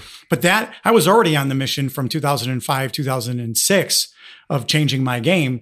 That really got me fired up, seriously, of like, wait a minute. Was it written to be clear enough that somebody wouldn't be injured? Because if you really think about it, maybe what they were trying to say is your arm is actually the towel. What's a towel doing when you pop a towel? The ends are passing each other. They're actually going in opposite direction, and the towel becomes taut, right? It becomes tethered for a second. That's what your arm is doing. Your arm is a towel. And actually, and we'll get into when we jump into the terms, the parametric acceleration, what I kind of coined the layman's term of the outward extension, because I personally do not like power pocket. And I'll say it doesn't tell me anything. Outward extension, I can tell you that when you're, for a right-handed backhanded, when the disc meets and closes with the left side, not just the left shoulder, the left side, that's where the disc starts to open up to 10 o'clock. If the target is 12, your release point is 10. It's not pulling across your chest and staying on a line. It's a lever. It's a catapult. It's a dual lever system that is opening up, right? And that is like, it's being powered by something else. Because your arm at that point, your arm is there to guide the momentum created by something else. And that's your fulcrum, which is your right shoulder. They call it scapular retraction. When it turns the corner, when you brace and you turn the right shoulder, the centrifugal force swings your arm out to 10 o'clock. It's no different than a left-handed ball golf swing on a horizontal plane. So we'll break that down for 1 second since we're on that. In ball golf, my two arms are one lever. My wrists, my hands and my wrist are the hinge, and the club and the club head are the other lever, right? And when we swing, it comes open, and your hands should always be moving slower than the club head. If you cast in the same, you don't have anything, but it's slower because that club head is being swung out with centrifugal force, right? Well, let's move all that up one level. The two arms become your upper arm. The hands and the wrist become your elbow, and your forearm and the disc are the club and the club head. And the divot where they hit the ball is your 10 o'clock hit. So I guess I'll go into the parametric acceleration. Here's what that is, and I'll try to be descriptive over the phone. If I have a string and I have a weight on the bottom of the string, right? And I'm pinching it between my thumb and my fingers, and I'm just holding it there. I have a weight. My fingers are the fulcrum. If I lift the weight over to the side and I drop it, it's going to swing like a pendulum, right? We already know that. The bottom of that arc is the lowest point. If the ball golf swing was like that, then their divots would be very narrow and deep, but they're not. The pros take a shallow, long divot. They've created a flat spot. So how does that happen? Let's go back to that pendulum. I lift the weight. And what if when I drop it and it starts swinging, I pull straight up on my fingers? I pull up. What happens to that weight? It accelerates and it accelerates on a flat spot. My right shoulder is the fulcrum. As it comes in and I turn the corner, this gets swung out. The flat spot is 10 o'clock. My hand is releasing the disc on the flat spot. That's why I don't aim. Aiming causes guiding. I align. I set the train tracks up. I have my 4 steps: transition, tee, cross, and plant. I'm going down the train tracks. I'm moving in that direction. I stop. I rotate. I snap the disc out. I hit my divot, my flat spot, my 10 o'clock. Bowling has a flat spot. When they release the ball, it comes across the bottom. We're creating flat spots. We're creating alignment, not aiming. So all these things start coming in together. So then how do we do it? How do we hold our wrist in the pour the coffee position so we have wrist integrity? How do we make sure we don't lift up on our right shoulder as we're pulling through and we can open it up? That's the stuff that's tough. But understanding the concepts behind it of where that power is coming from. I'll end this part now. Questions. If I'm coming down the train tracks and my right foot plants, it's a kickstand on a bike. If that was a train engine coming down the tracks and slammed on the brakes, those back cars would still come crashing in, right? Mm-hmm. That's the left side. That's the left side turning into the brace, which creates the coil. And then that, when the right shoulder turns the corner, it swings open. Change of direction in biomechanics creates acceleration as long as the power is not created by that part. What do I mean by that? If a roller coaster goes over the hill, the back car gets whipped around the turn, doesn't it? Mm-hmm. Because it's being pulled. Mm-hmm. The disc is the back car. It's going on a horizontal hill. It turned the corner. And the faster you turn the corner on that right shoulder, the faster the arm opens up. And that's arm speed. Mm-hmm. Correct. Mm-hmm. And that's arm speed. Not how fast the arm is traveling, how fast the arm opens. Right. And to become fast, it has to be incidental move. It can't be deliberate. I can't just swing my arm open and try to straighten it as fast as I can. I could turn the corner and swing it open. We've seen all those disc golfers that are forcing that 280-foot shot consistently because they are trying like hell to force their arm across their body. And correct. That makes a lot of sense now. Yeah. Everybody's seen it. Somebody who takes a full speed run up and they throw their whole body into it and you can see their huck face. They're giving it everything they've got and it just can't get past that 280 mark. It's just, I can only imagine how many listeners are sitting there right now going, okay, everything he's saying sounds brilliant. Now I need to go find a coach. Now I need someone to show me these things. Right. Yeah. So any disc golf coaches, turn your phones on. I'm expecting people to be reaching out because this has blown our minds. I'm sure there's people listening going like, oh my God, I had no idea. Yeah. And I just jumped it's even on making sense to me. Yeah. If that tells you anything. Yeah. Wow. Yeah. Along the lines that Sean was saying, you work all week and you have a shitty 5 days of work and now you have 3 hours to go play disc golf.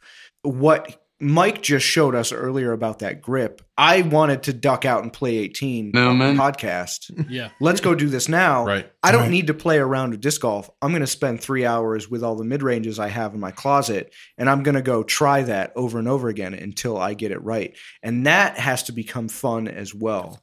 And I think that is like part of something that we are also missing is you're not going to be good by rushing to Delwood and playing around with your buddies, waiting on every tee box because all the locals are there and all the moms are in the creek with their kids and you're waiting forever and you're being stressed out. But you're going to get good by enjoying yourself with drills. Drills in a field and some cones and and focusing on what you need to practice. And that is something that I have never done.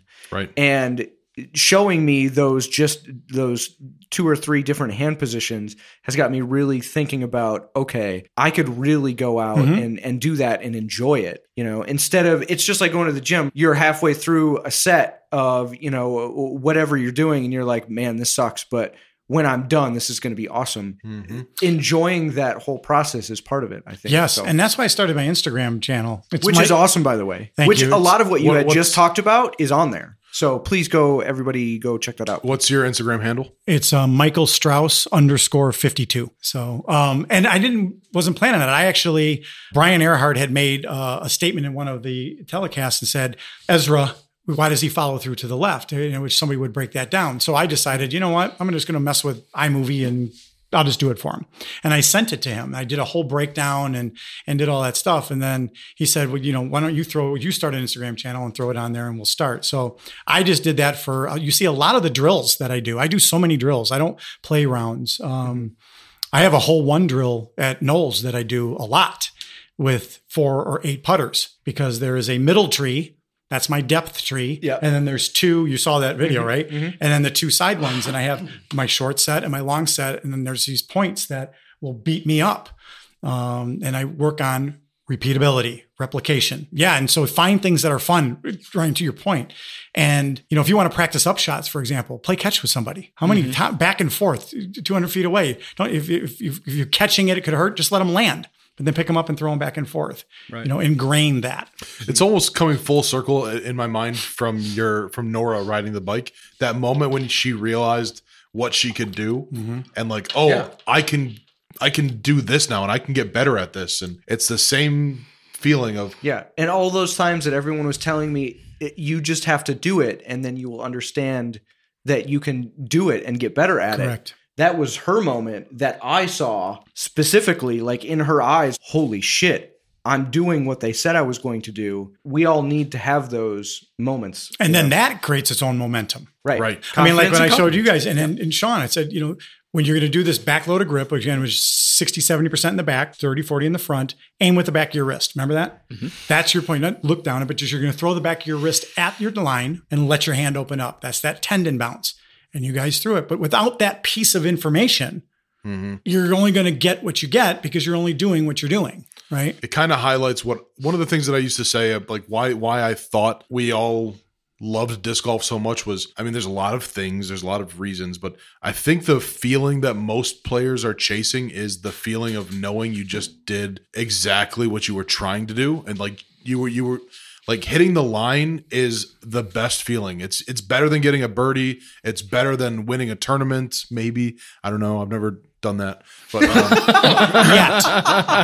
but just knowing that like the disc came out of your hand exactly the way you wanted it to, and that you shaped it just the way you wanted to. That matters so much more than whatever else is happening in that round. We're all chasing that feeling of knowing that I was a master of my body in a way that like I did exactly what I would want it to do. Correct. And it's like such a cool human thing to take a piece of plastic that's shaped like a circle and throw it through the air, right? With the slightest you do all these calculations and get it to do exactly what you want it to do. That is the feeling that I've always chased when I play disc golf. And I think you all felt it out of your hand how clean it was, right? And effortless. Totally. Yes. And then I always tell people, don't try to make a great shot. Make a good shot. Right? Just make a good shot, a repeatable good shot. Some of them will be a little bit worse, but if I'm going in that direction, you always have to have a scramble game in disc golf. If you can fine tune and minimize the mistakes, you can stay within that game. And that's why when I talk about shot shaping. Shot shaping is hyzer, anhyzer, whatever you want to do to shape the shot, but it's within the parameters of the fairway and no more than 15 feet in the air. That rectangle is shot shaped. Doesn't mean you don't throw shots outside of that. But what if 60, 70, or 80%, depending on the course, are within that rectangle? And you can replicate shots within that rectangle 70, 80% of the time. And think of what you're going to do to your score.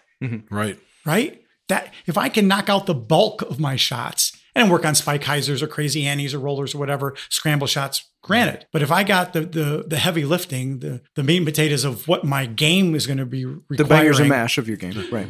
Right. The bangers and mash. Mang. The meat and potatoes. Yeah. Shot shaping, I find that very interesting because I was overhearing you guys talk about that. And it leads nicely to a question that came through in the mailbag. We're not getting to the mailbag, but I just happened to be perusing it and saw this.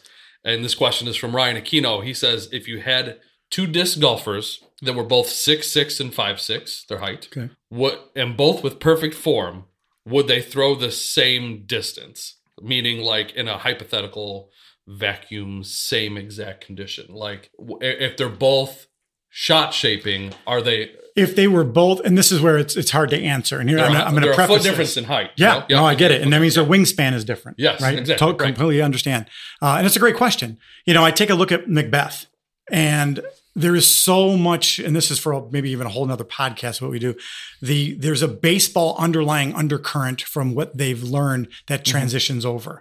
That from batting, the weight shift. I look at the range of motion of what Macbeth does, And it's amazing the power he generates in a very compact, controlled. He's a tiny dude. Yeah. Well, and there's little things like inversion and eversion of He's where adorable. his back knee is coming in. And it's like, it's he's adorable. It's a precious little nugget. Yes.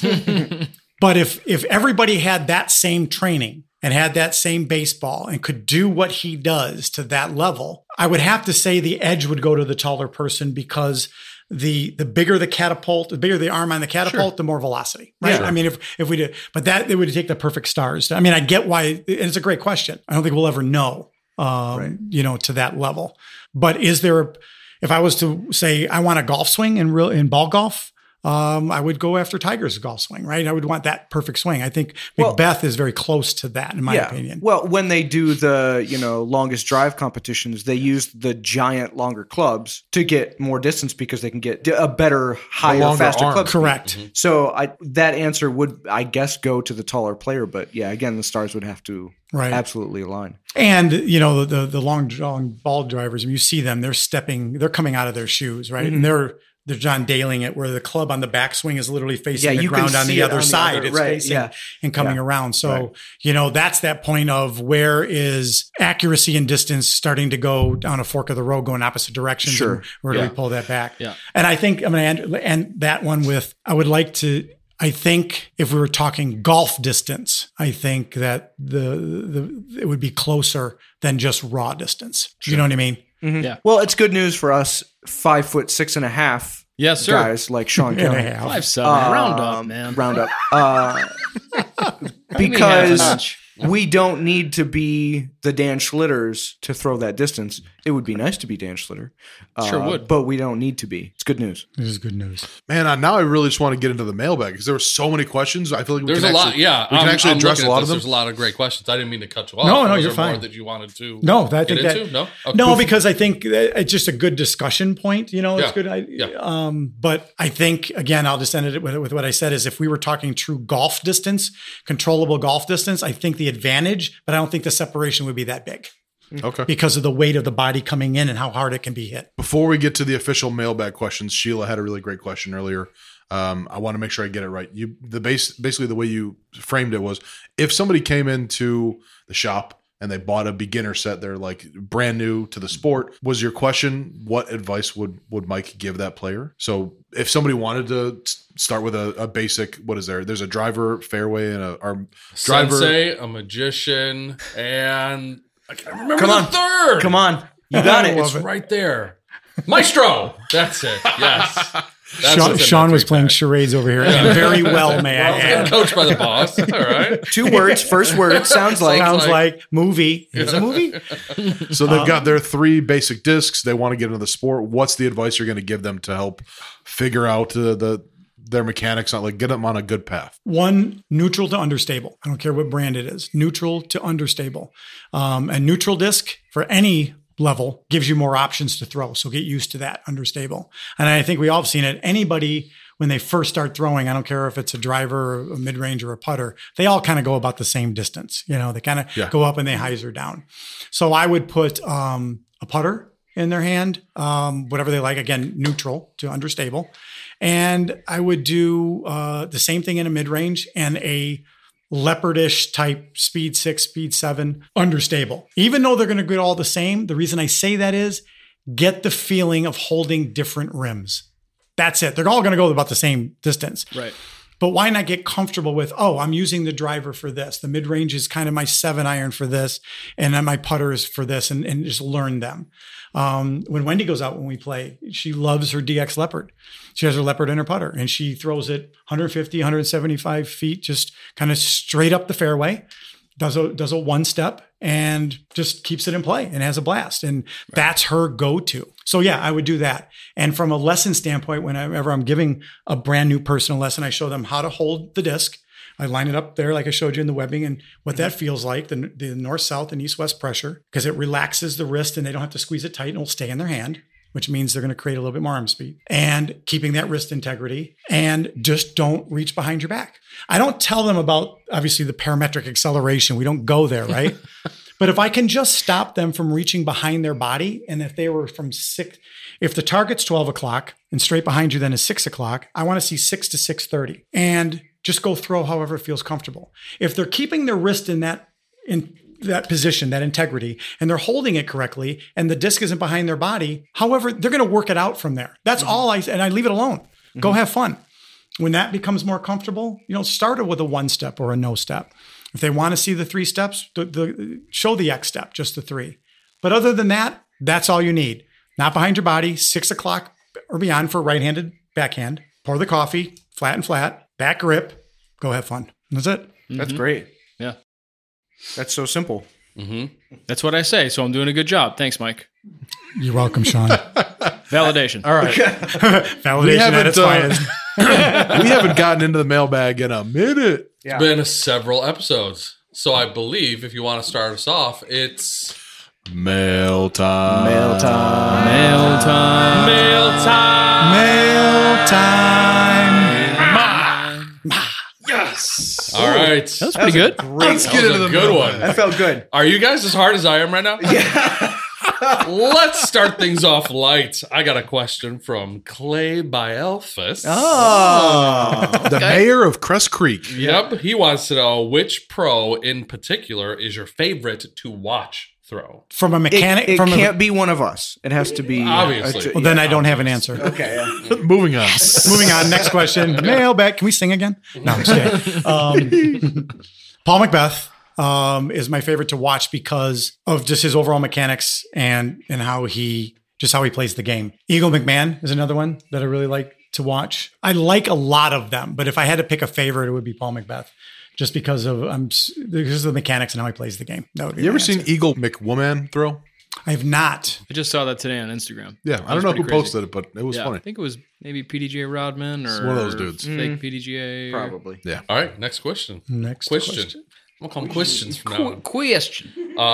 This is from the Wonder Kid, Patty Rich. If you could host a disc golf poker game with any players in the world, who would you invite to the table? Well, now you can see why my Instagram ends in 52 cards in the deck. So do the math. I've been known to go to the felt a little. Before you answer this question, I found a trivia fact that is absolutely the most mind-blowing thing I've heard in a long time. All right. If you put 1 billion planets around every star in our galaxy, and there were 1 billion people on each of those planets, and you gave each of those people 1 billion decks of cards, and they were from the Big Bang to shuffle the decks every second, the amount of combinations of the cards that can be in a 52 card deck would just now be getting to the end of how many they are in present day. Wow. I mean to say that if you shuffle a deck of cards, Alex, your nose is bleeding. Yeah, right. I'm just like, yeah. If you shuffle a deck of cards, you can almost guarantee with certainty that combination of cards has never been ever in the history of cards. In the history of cards. Yeah. The takeaway is only 52 of something. Yeah. Has that many different combinations. Mm-hmm. It's basically a factorial, I think is what it's called. Yes. It's 52 times 51 times 50 times 49 times 48 all the way until the end. But that number is so astronomical that you can't comprehend it. But you are holding that many combinations in your hand with just a 52 card deck of cards. It's crazy. Thank you, Sheldon Fancher. Yeah.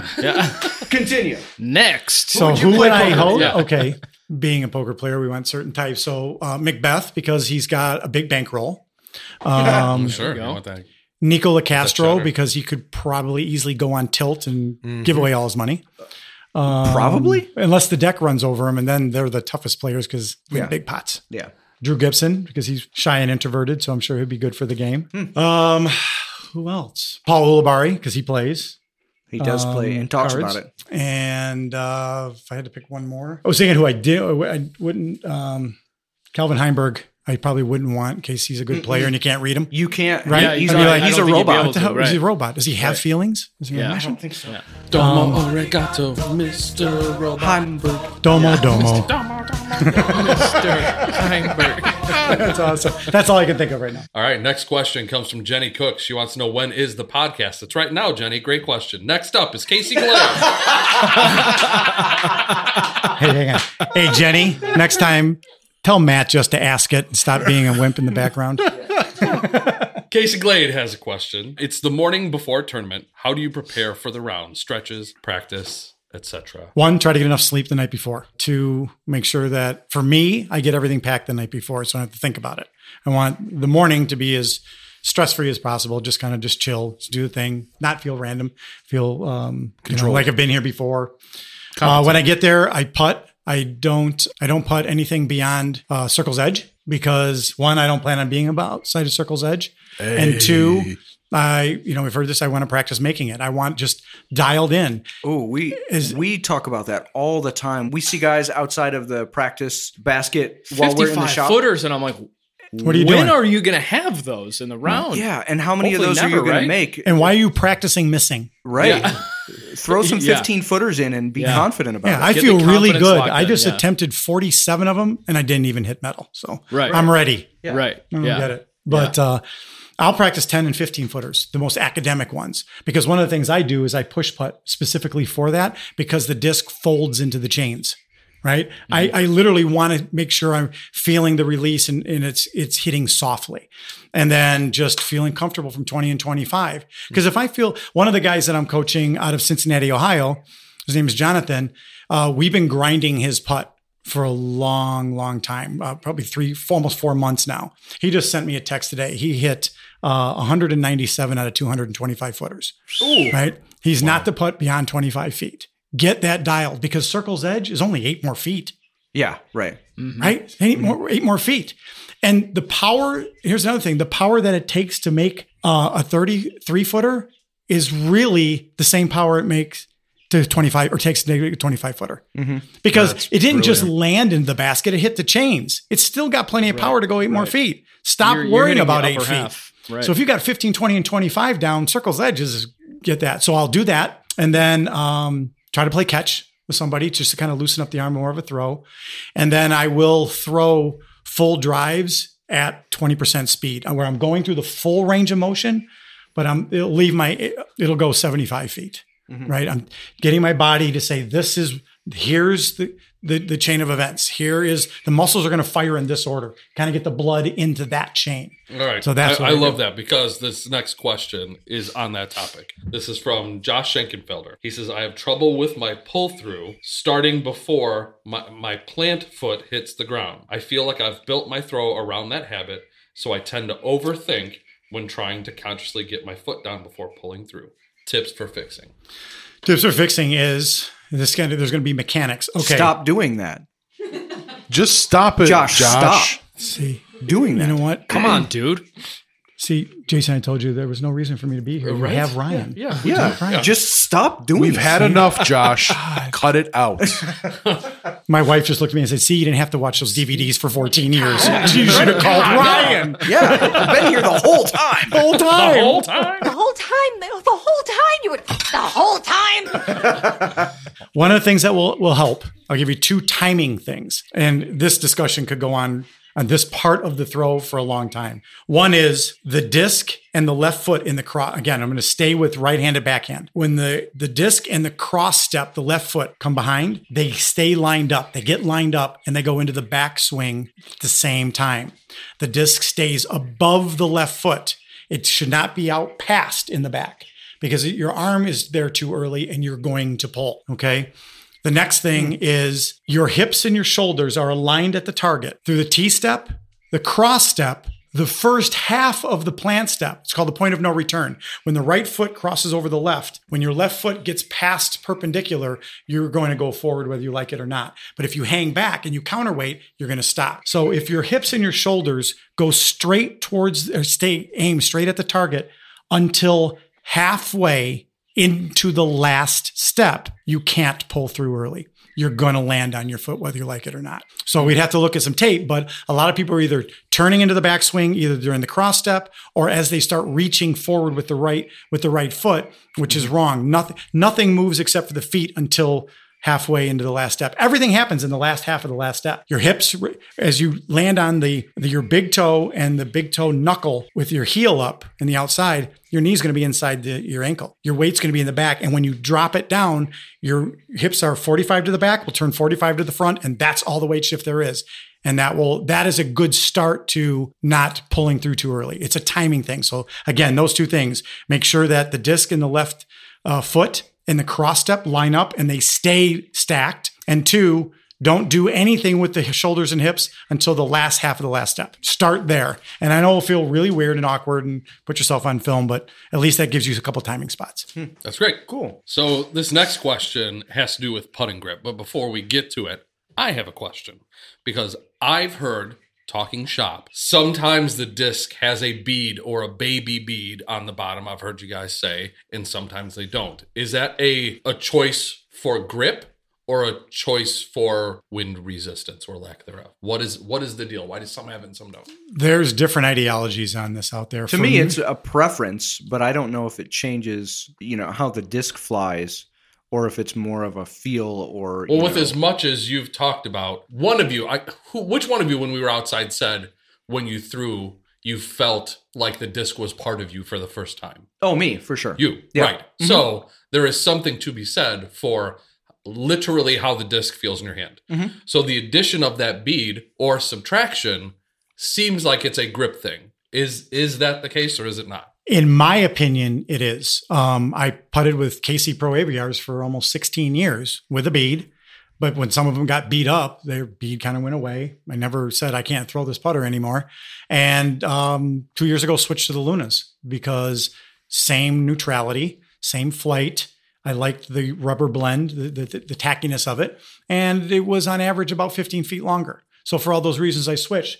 But I never once thought, well, now I don't have a bead. For me, it doesn't make a difference. Okay. If it's comfortable in your hand and it's a neutral fly, you have one smack a tree and it's going to, how it's going to fly is going to completely change. So right. Yeah, for me, it's just feel. So with that being said, Adam Disc Golf, who is that on Facebook? Adam Marbs. Adam Marbs. Okay. Mm-hmm. This is an Adam Marbs question. He says, putting grip, index finger on the rim or under it? Do you recommend extending fingers on the underside of the disc or more of a curl, soft rim grip? Basically, where should I put my fingers? All right. So I can tell you exactly where to put your fingers. Again, what Ryan has the answer. Yeah. Okay. Next. In your butt. In your butt. Yep, your butt. And stick it up your butt. Shout out to Adam Marbs, by the way. He's had the number 1 tag for, I think, a month, and he's come out at least 3 times to our Monday night leagues, and he keeps leaving with the 1 tag, giving everyone a chance to take it. Nice. Him and Jeff Svoboda shot a 39 at KLM the other night. Yeah, that's great. a good pairing. That's there. okay. That's a good just pairing. okay. That's decent. Yeah. So with the putting grip, I'm going to give my opinion on that first point. I do not recommend ever on any shot, for any reason, do anything to anyone for any reason ever, no matter what, no matter where or who you are with or where you are going or where you've been, ever, for any reason whatsoever. on any shot, the index finger being curled around the edge of it. And here's my reasoning. And there's people who do. Either 1, the disc has to travel around the finger, or 2, I have to break my wrist open to get it to release straight. Okay. Yep. And I don't can want rationalize I don't that. want to have to do that. If I drop it even just a little bit underneath, it's going to, and I'm doing this for everybody here, going to roll across the top. That's what I'm looking for right here. Okay. Now, whether it's hooked underneath, whether it's just slightly, it doesn't matter. I just don't want it curling around the edge of it. Why put something in the way of the flight of the Correct. disc? And then Right? I have to Okay. adjust and counter Right, off of it. right. The rest of it is how you putt. So for example, my push putt, my fingers are out on the plate. Now, Sean, let's you and I talk, because I showed you this out there. Mm-hmm. Sean's fingers were extended straight underneath the plate, right? So they're straight. Well, that is the finishing point of the throw. So if you start there, you're going to have to compensate with a bigger muscle. So by curling a little curl on the fingers there, I can create a finger push or a finger pop. Meanwhile, you two were standing around, finger popping each other's assholes. We're not finger popping each other's assholes. What we're doing is getting shit done. Mm-hmm. Right? I'm pressing the space out in between. That's for a push putt. Now, the minute, whether it's like an eagle grip or the pinky goes to the rim, or like my spin putt, which I'm going to give a complete shout out to Tom Earhart. I was a push putter, and that drill that you see on my Instagram, the 40, the 50, the 55, the 60, 65, that putting drill, I get to 70, 75. I had to go to that baby throw that I talk about. I couldn't get a push putt there. And I watched Tom, and it's like he was putting 60 footers, and the disc did not look like it should have enough speed to get there. But it's that gyroscopic properties we talk about. It's keeping it in the air. I started breaking it down. Well, he grips it like I grip. And I said, well, that makes perfect sense. I'm pulling from the front, and it's my longer putts. I'm going to this full, I call it a fork grip. That's Ken Climo. You can look it up from like 15 years ago. He called it a fork grip because you hold it like a fork. But that's all the fingers on there, right? Eagle McMahon has the 2 fingers out on the plate, but he has the pinky on the rim. It's both doing the same thing. You can't finger pop anymore. It's going to be locked into the lower pad underneath there, right? So you're going to have to wrist it. Spin putt, not a bad thing. It's not. It's just a different thing, right? I helped Schlitter a couple of weeks ago. I was working with him on his game, and we talked about 70, 80, and 90-foot putts, and he keeps the fingers out in the middle of the plate. And I said, for you, he's a good putter in there, but when he got that far out, he felt like he was pushing it. He didn't have the power. I said, drop your pinky onto the rim, and it's going to force you to use your wrist and pull through. And he did. He started buzzing the tower from 70, 80, 90 feet. I said, now you just go and work on where do you transition from the fingers out on the plate to up, I need a little extra power. And that's going to be personal for everybody, but at least you know, what does it feel like to do that? Or what am I doing from 100 feet versus 10 feet? I put a built-in governor. If I'm going to spin putt from 15 feet, all my fingers go out like a push putt because then I can't overthrow it. But my brain tells me if I grip the disc with the same grip I'm going to putt from 100 feet, my brain says, you got too much power, slow it down. And then I guide it and I miss. So by putting my fingers out here, I restrict the power. I have that built-in governor on the engine. I can throw freely. So what you're saying is kind of don't ever, for any reason, at any time, no matter who you are with or what time it is, ever. I have a feeling I know for it's any coming. reason, no matter. So this question is going to come directly from Alex in the way he holds the disc, I'm guessing, because Ryan went and sat on the couch and is taking his hat off. Am I correct on this? No. You'll get the drop later when you listen. Do you watch The Office? I have. Okay, You started to say so, like a very repeatable thing from The Office. Yeah, That's all. and so that's why we looked. Ryan and I both started like laughing. We're like, can I interrupt him and say it now? Yeah. No, let him finish. So we got one more question that came from Facebook before we switch over to the email questions.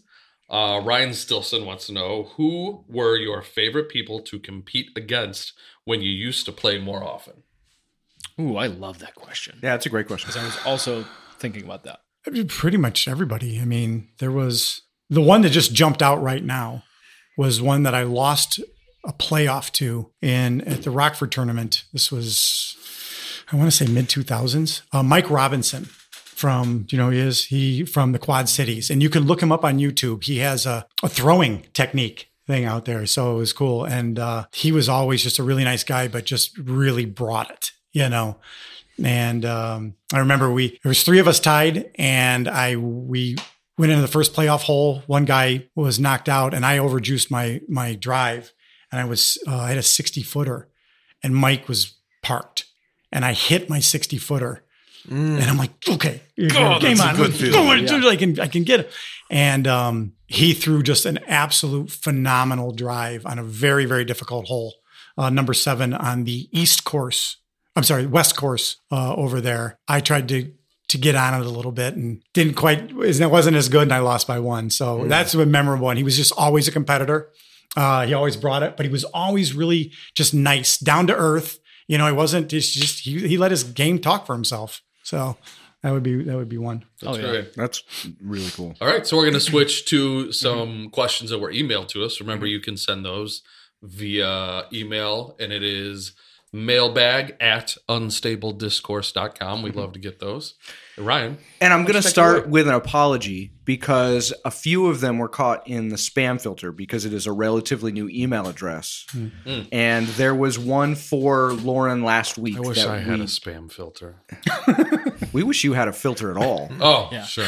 You so beat me to that. But there's Kristen Stubblefield asked a couple questions for Lauren, and they were women in disc golf related questions. So Next time we have Lauren visit, we will revisit that and we will ask those questions great. because we haven't had the mailbag in a bit anyway. Sure. Right. So, Kristen, we didn't forget about you. Well, we didn't know about you.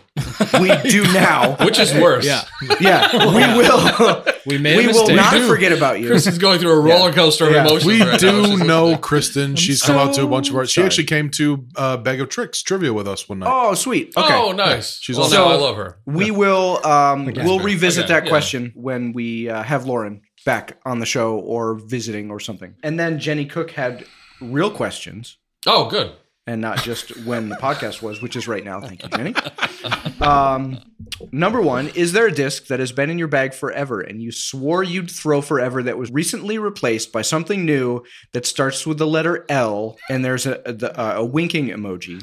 And then why do you love it so much? I think I answered it. That's the Luna. The Luna. Oh, the Luna. Okay. Yeah, the KC Pro. I mean, Got it. I remember when I first started, dude, Strauss, you're not throwing a KC Pro. What do you got in your hand? And I'm like, but it took that. Yeah, it was a big, it was a Well, big it was deal. the Cool Kids disc, so you had to get one because they fly better. I was, Glidey. They're more Why glidey. did you end up? Yeah. What was going on? friend of mine, Juan Lopez, is like, dude, you got to try this disc. I'm like, yeah, I'm fine. I'm good. No, really. I'm like, dude, I'm fine. It's fine. You know, it doesn't matter because I said literally- I'm fine. Well, no, yeah, I said I'm fine. So the Stop guy asking that's me. teaching people to be more resistant to change was resistant to change. Is what Yeah, you're because telling me? and here's the reason why. I have a neutral disc Got him. that does, you know, I don't live by I need a different disc for every shot. I take a disc and learn many, many shots with it, right? So I've landed on it. I've known it for so many years. But he did say this to me. He goes, the KC Pros can be somewhat slippery, which they can, but I got used to it. He goes, wait till you feel this blend in the plastic. And I'm like, okay, because there's always new discs coming out. I'm like, all right, let me see that. And I felt it. I'm like, wow, that does feel good. And I putted with AVRs, the regular ones before Casey. So again, the B didn't matter. And I'm like, this does feel really good. Okay, let me see it out of the hand. And, you know, and I started really thinking it through. If I could take any of the potential slipperiness out of the disc, because that plastic can be, and I can eliminate a factor, then I really need to look at this.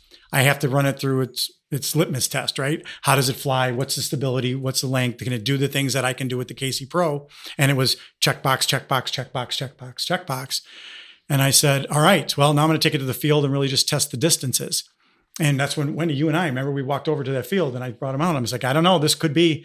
And we walked back to the house and I said, I think I'm making the change. She goes, really? And I'm like, yeah. They were consistently 15 to 20 feet longer. They felt good in the hand. The release was clean and they flew great. And then I thought, hats off to Macbeth because I threw two of the prototypes and I couldn't stand them. They weren't even anything like that. They were super stiff. Yeah, and it wasn't that blend. Oh, that weird. Yeah. So somebody he must have gone back and gone, yep, not it. We got to change it. And that was it. That changed. Cool. And now I'm still stuck with, I play with or throw a DX Rancho Rock. It's been all different beatnesses. Yeah. And it turns into something I can't buy. So maybe there'll be a mid-range out there, but that's the one.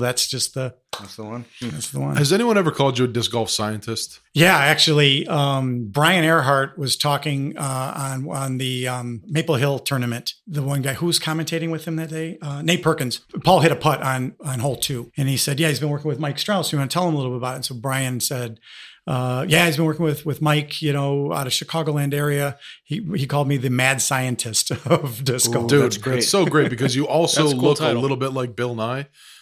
Like in his heyday, I feel like you could be Mike Strauss, the disc golf scientist. Mike. Science rules. Mike. I'm already working on the Instagram post in my head. Yeah, right. They're gonna be good. They're gonna be real It's good. churning. It's churning. So Jenny Cook also had a number 2. You've Gross. kind of Go on. It's weird that she emailed us. Yeah, right. Very too much you, information. Ma, I need more toilet paper. You've already answered a couple of these, but she said, what are the top 3 mistakes you see amateurs make with regard to form and for driving and also for putting? For driving, it's pulling across the chest, like I said, and having all the weight in the upper body and trying to pull through. And with that is reach back. For me, reach back is the negative word of it, right? It means I'm deliberately pushing my arm.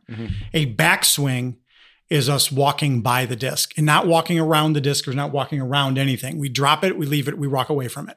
and we're moving along those lines. So those are the two biggest ones, I think, or actually it's the three, with the driving. Putting. Real quick. Yeah. Do you think forehand players are playing wrong? What do you mean playing wrong? Well, you're so like every time you talk about form, you're always talking about backhand. Yeah, because backhand for me is more complicated than forehand. Okay. I mean, forehand, and that's why a lot of new players gravitate towards it and always have. They can make the disc zip down the fairway a lot easier by just doing this.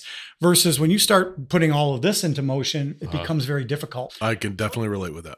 And so are there mechanic forehands? I mean, Schlitter's got an amazing, he's a collegiate pitcher and he's got an amazing forehand. And that's why we're working on his backhand. We're going to be working on it next week. Called him and said, my timing is off. And we worked 2 or 3 weeks ago. So the backhand for me is more complicated to execute to the level of distance, accuracy, being able to control the landing, to do these things, to shape shots. So it's like my stepmom taught me to drive in her giant minivan, and I hated it.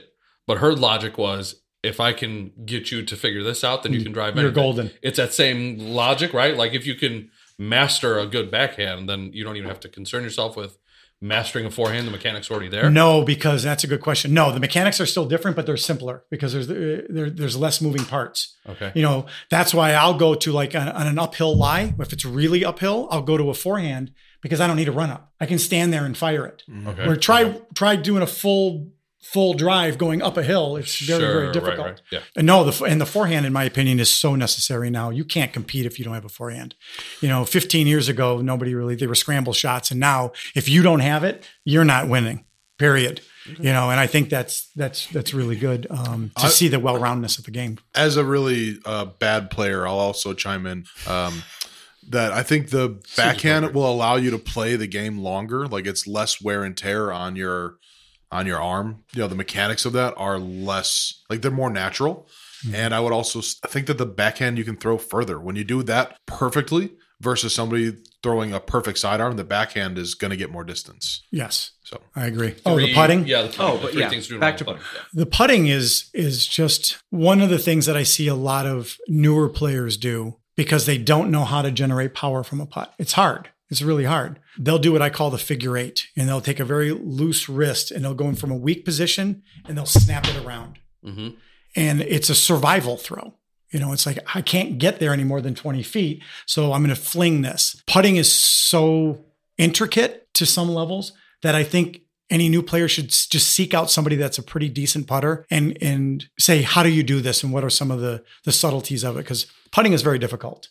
On that. So it's a good question, but it's not as easy as, don't pull across your chest. Putting is, are you spin putting? Are you push putting? There's a pendulum putt, Nicola Castro's old putt, which Sean, you and I were working on, that you like to gravitate where all the weight is off the shoulder and the arm is more straight and then you supinate up. So there's so many variables and it's so touchy. All right. I've got one more from Antonio Diaz de Leon. My guy. Who I saw not 2 or 3 days ago, I believe. Mm-hmm. I was on the phone with him and Danielle a couple of days ago. Nice. I did absolutely nothing with them 2 days ago. So. Thank you. Yeah. He gave himself the advantage. He was different than all of us. Yeah, exactly. Supination. Yeah. This is No supination. That's not the right word. Yeah. Jason's like, I'm a pronator. This is a slightly longer, more complicated question, but he said, as someone who is aspiring and working towards bringing more fitness and well-being into disc golf, my question for you is, working with a variety of players, seeing all the unique forms and styles of throwing, how much would you say that an individual's range of motion and flexibility play part into how well or efficiently they can throw? Along with this, would you say that to do some limitation compensation patterns within a possible disc golfer's movement, can it correlate with injury down the road? There's a lot there. There is a lot there. So, yes. Next question. Good.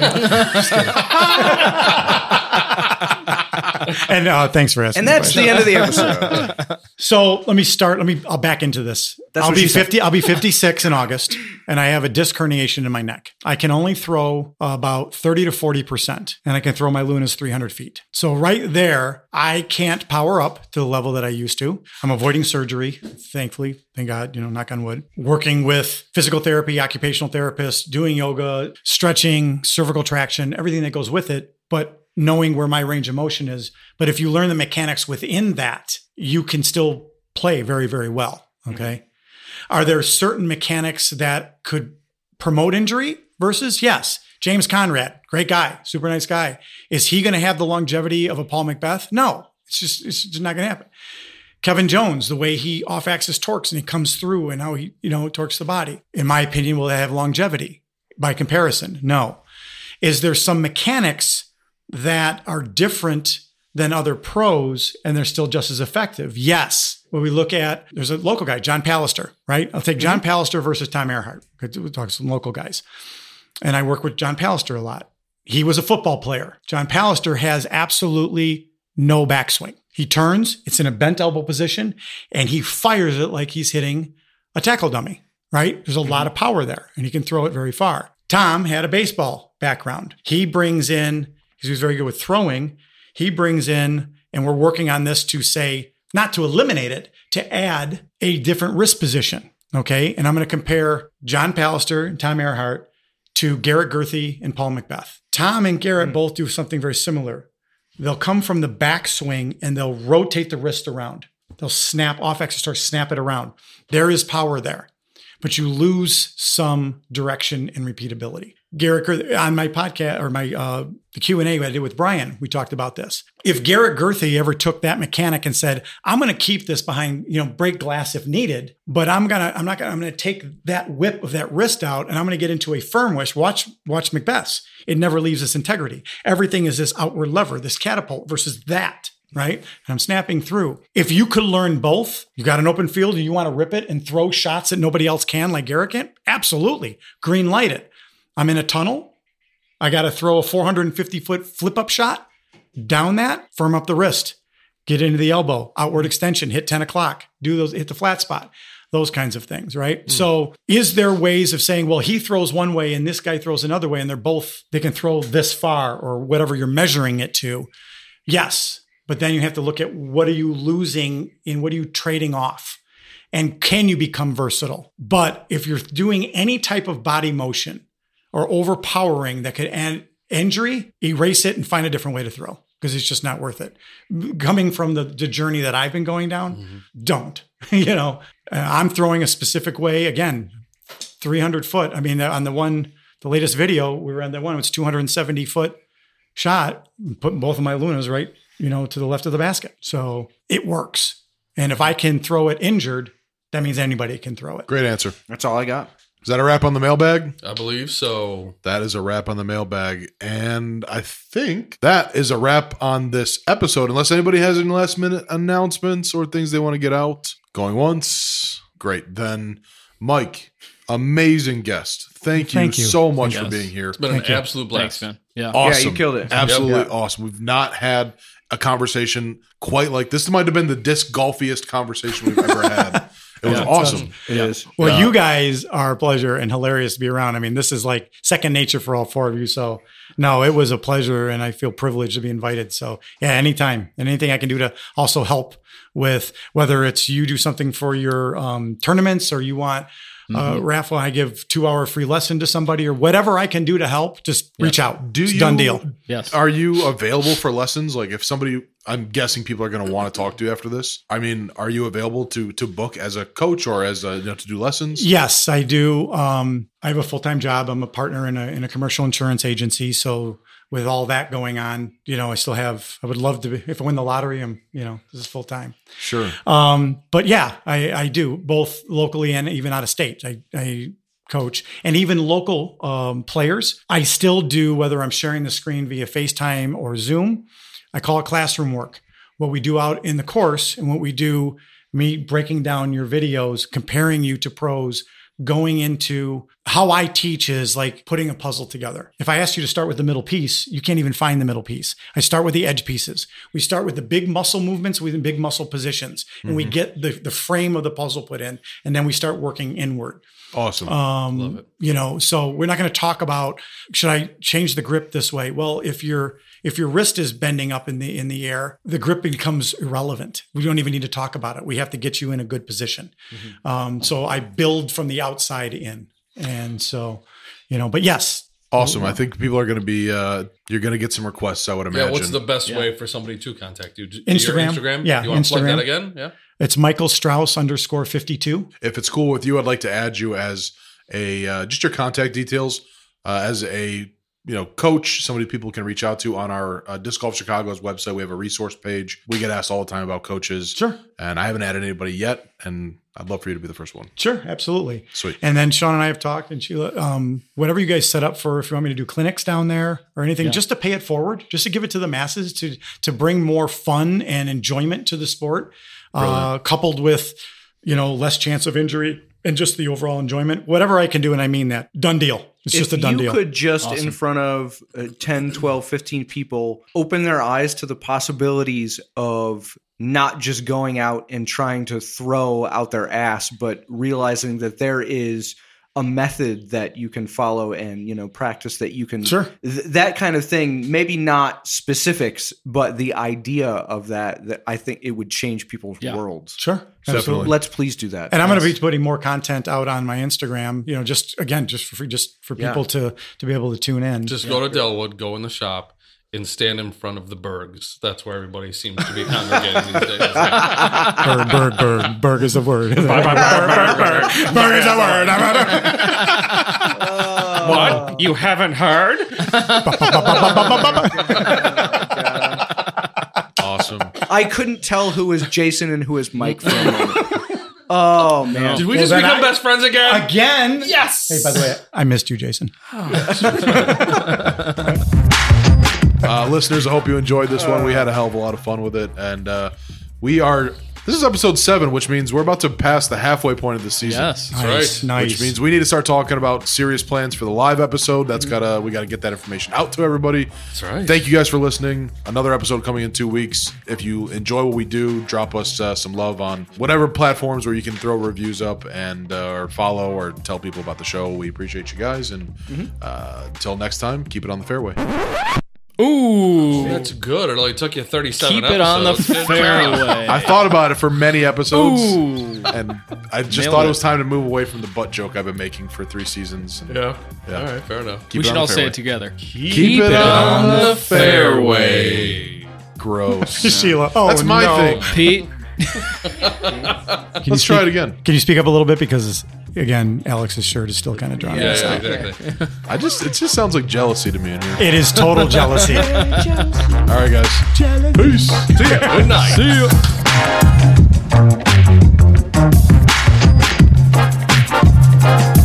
Unstable Discourse is a Top Secret Studios production.